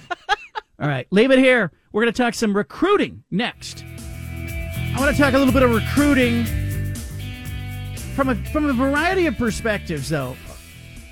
Frankly, it's not just going to be about what's going on with recruiting, what's happening with recruiting as it pertains to the Oregon Ducks or Oregon State or Washington State or Washington or the Big Ten or Alabama. I want to get to all that with our next guest, but I also want to talk a little bit of recruiting from a parent perspective. I get asked a lot from high school kids who want to catch the eye of a college recruiter, who want to think about everything that they should be thinking about as it pertains to social media and their highlight clips and all of that. How does a high school kid get noticed in today's world? What steps would you advise them to take? Our next guest covers college football recruiting on the West Coast. It's located in Southern California. Also a Bay Area native. Publisher of Ducks Digest, Max Torres, is joining us. Do we have Max on the line? Yeah, I got you, John. All right. Good to hear from you. You're loud and clear, Max. Hey, let's start with that stuff. What advice do you get? I'm sure you get parents of high school recruits who reach out to you and say, hey, Max, what should I be thinking about? What do you tell those parents? Yeah, I think the recruiting process is so complicated now, John, with how much the sport has changed. I think when those conversations come up, I think it's about trying to get as much exposure as you can. If you are maybe someone who's kind of flying under the radar, looking for your big shot, just going to as many of these camps, these 7-on-7 tournaments as you can, or taking these recruiting visits even. I think that's a big part of it. And then cutting up your game film every week to just show coaches what you're doing. I think that's a big part of it. And then looking on the other side, if you are a big-time recruit, I think that you kind of have to navigate these waters pretty carefully. You got to have a good handle on, who I think is in the picture or in your son's inner circle when it comes to recruiting, because I think that it's kind of a dangerous landscape right now with just how much money is involved with recruiting in general, or even movement at the high school level. You see guys moving year to year. So there's a lot of moving pieces here, but just keeping your son's best interest at the forefront of everything. And then I think also a big part of it is looking at those coaches that want to establish a relationship with the entire family, not just the recruit, not just telling you what you want to hear. Yeah, and I think, too, there's a lot of kids out there that, don't yet understand that, the college coaches are hyper-focused on the portal, and there are fewer scholarships in general available to high school kids. How does that manifesting itself? You've covered this for a while. What do you see happening as it pertains to high school kids who would like to get a scholarship and are maybe running up against a funnel more or a bottleneck where there just aren't as many scholarships available? It's a tough situation right now because you are finding, John, like you mentioned, the preference or maybe increased attention to the transfer portal and getting those guys that are kind of ready to go right now. So you're finding that these spots are increasingly more coveted, just the high school spots, that is. So I think that some of these kids maybe feel pressure to lock in their spot a little bit earlier than they have in the past, just obviously on a more general scale. But then you are also going to have those guys that just kind of know, hey, I'm a top 50, top 25 guy, and I think I'm going to have a spot for me as long as I want to drag this recruiting process out. So I think it does vary from player to player. Some of those guys, they have to really, really be calculated. And then there's some other players that are just so big time that they have that luxury of maybe being able to call some of the shots a bit more than your average recruit because they are just that high caliber. But I think that there's just so much attention being, paid to the recruiting process and what's going on in a week-to-week basis. Do I go to this event in my area? Do I fly across the country to go compete against top caliber talent? Or do I maybe take this recruiting visit? It's just there's always something going on every week, it feels like. And I think to me that makes these recruiting windows or the recruiting calendar that much more important, because just like these coaches want to capitalize, I think these players do too, and they want to do their best to be as efficient as they can with this process and really exploring their options as best as they can. We're talking to Max Torres, who covers college recruiting, Ducks in particular. Max, I've heard stories about recruits who made money just for taking visits. Some say they've seen it. Others have say they never heard about it. How prevalent is that? Kids just going to take an unofficial visit, getting their trip paid for, and getting some walking around money? I've heard rumors of that before. It's not something that is, I would say, from my experience, incredibly common. But it does kind of raise that question of, especially with the rule of, as many official visits, as recruits want to take. It kind of muddies the water a little bit. Who's coming to my school to really give us a legitimate look, or who's coming to get in the uniforms and get pictures and post it on their social media account and continue to grow the hype. So I don't think that it's something that is necessarily super common from what I've heard firsthand in my personal experience. But I mean, those visits are so crucial that people will go to some extreme lengths, I would think, to try to get guys on campus, especially if it's a recruitment that's coming down to the final hour. And you can never expect anything to be too dull in today's era of recruiting. So that's kind of my take on that.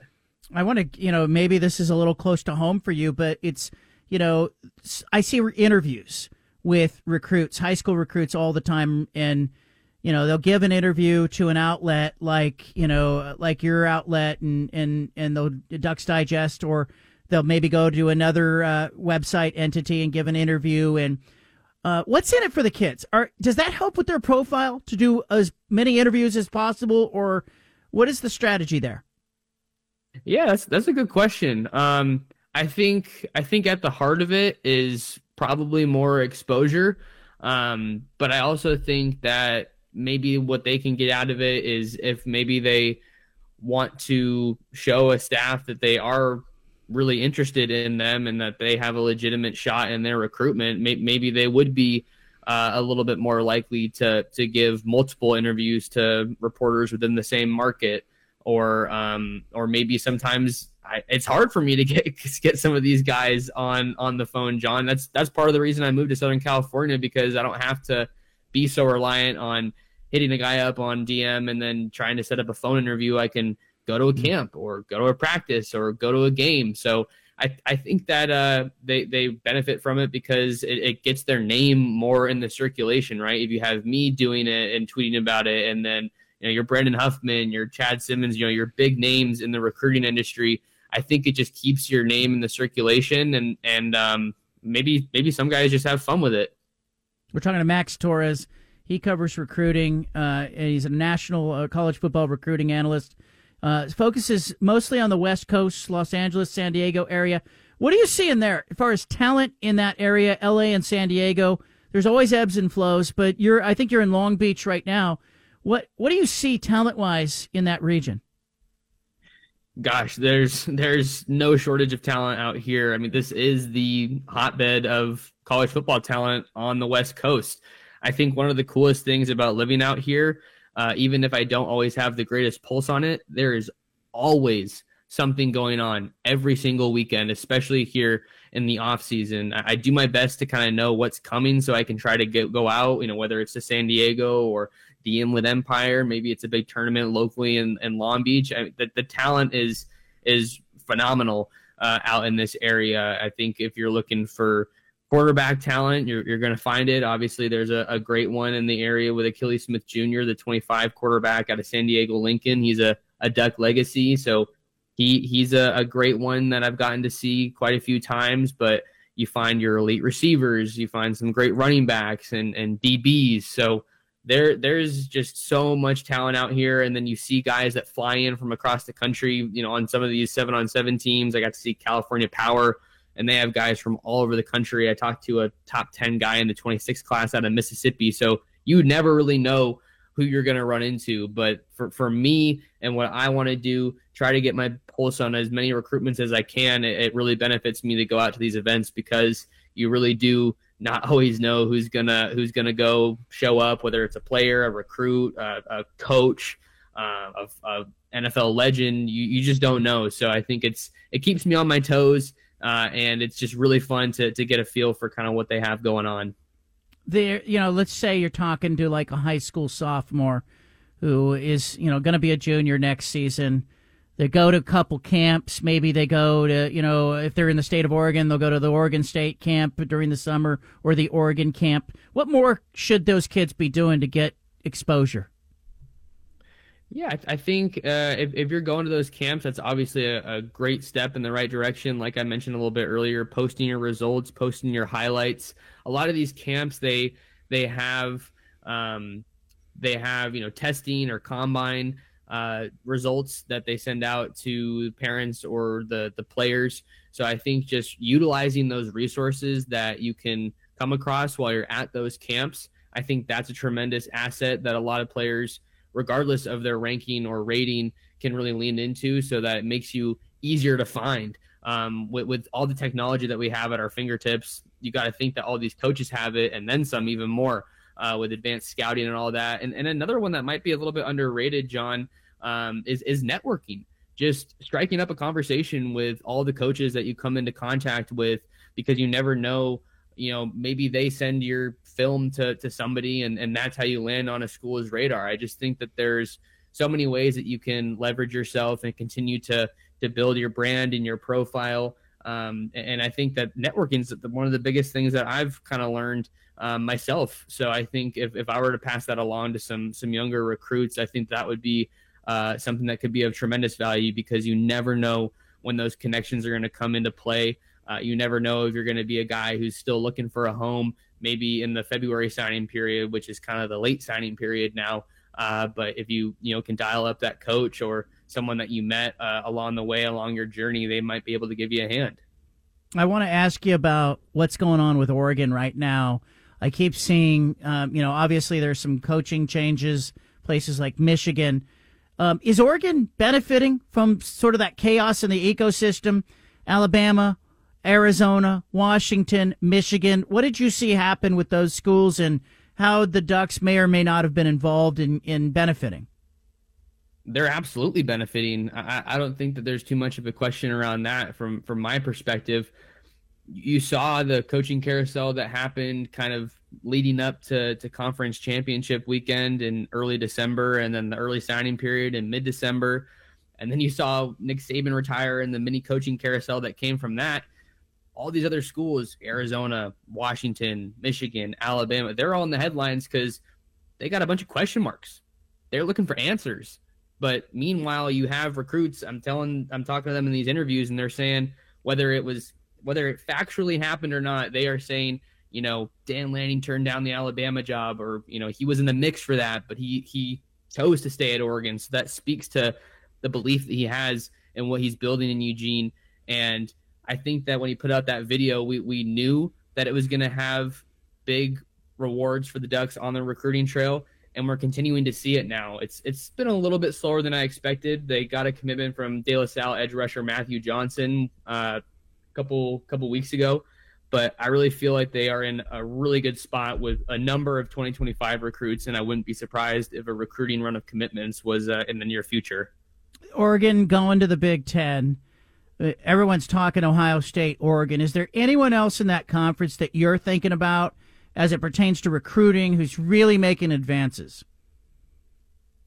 Not really, John. I mean, I think Penn State has been a school that has recruited pretty well in that conference. They are ranked ahead of Oregon right now. They have 12 commits to Oregon's 5. But when you're looking at Oregon's long-term competition, once they move to the Big Ten, I guess they're in there now, right? We're in 24.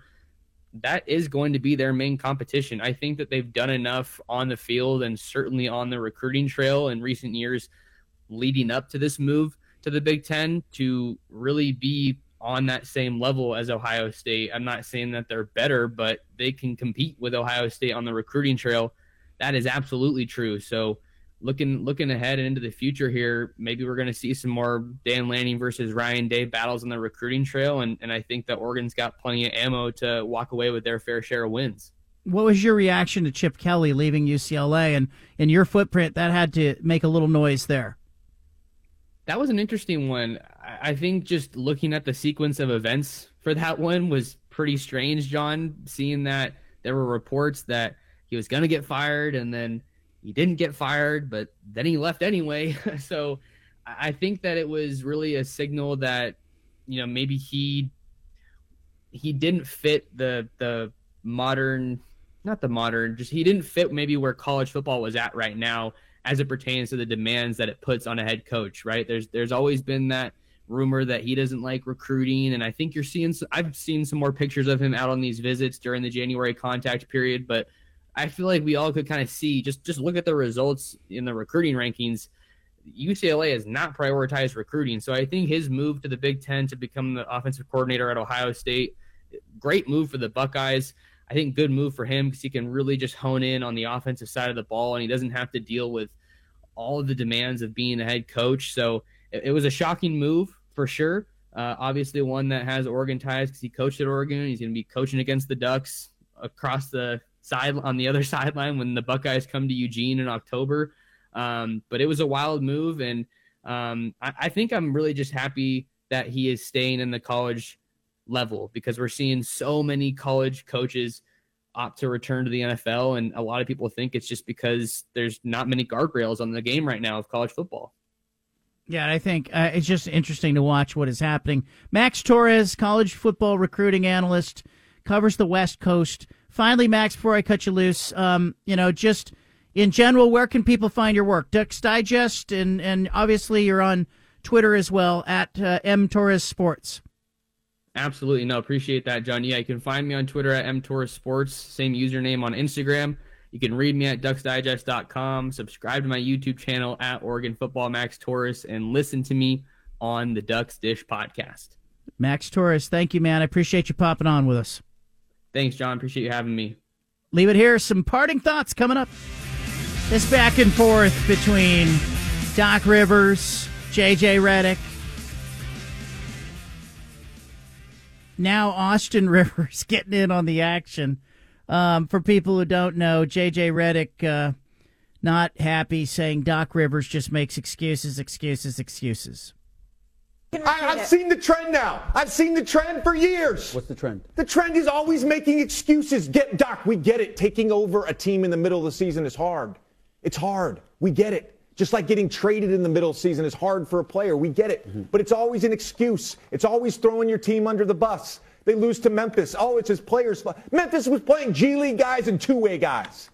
And then you look at his quotes over the weekend. Now he wants to take credit for the James Harden trade to the Clippers working out. He wants credit for that. There's never accountability with that guy. Well, there's never accountability.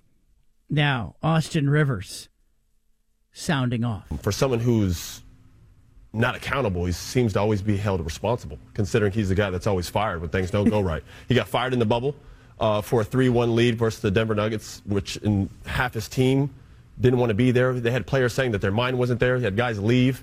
That happened. Then he gets fired for losing to a team that was favored over him, which was the Celtics last year. It seems like he's always responsible.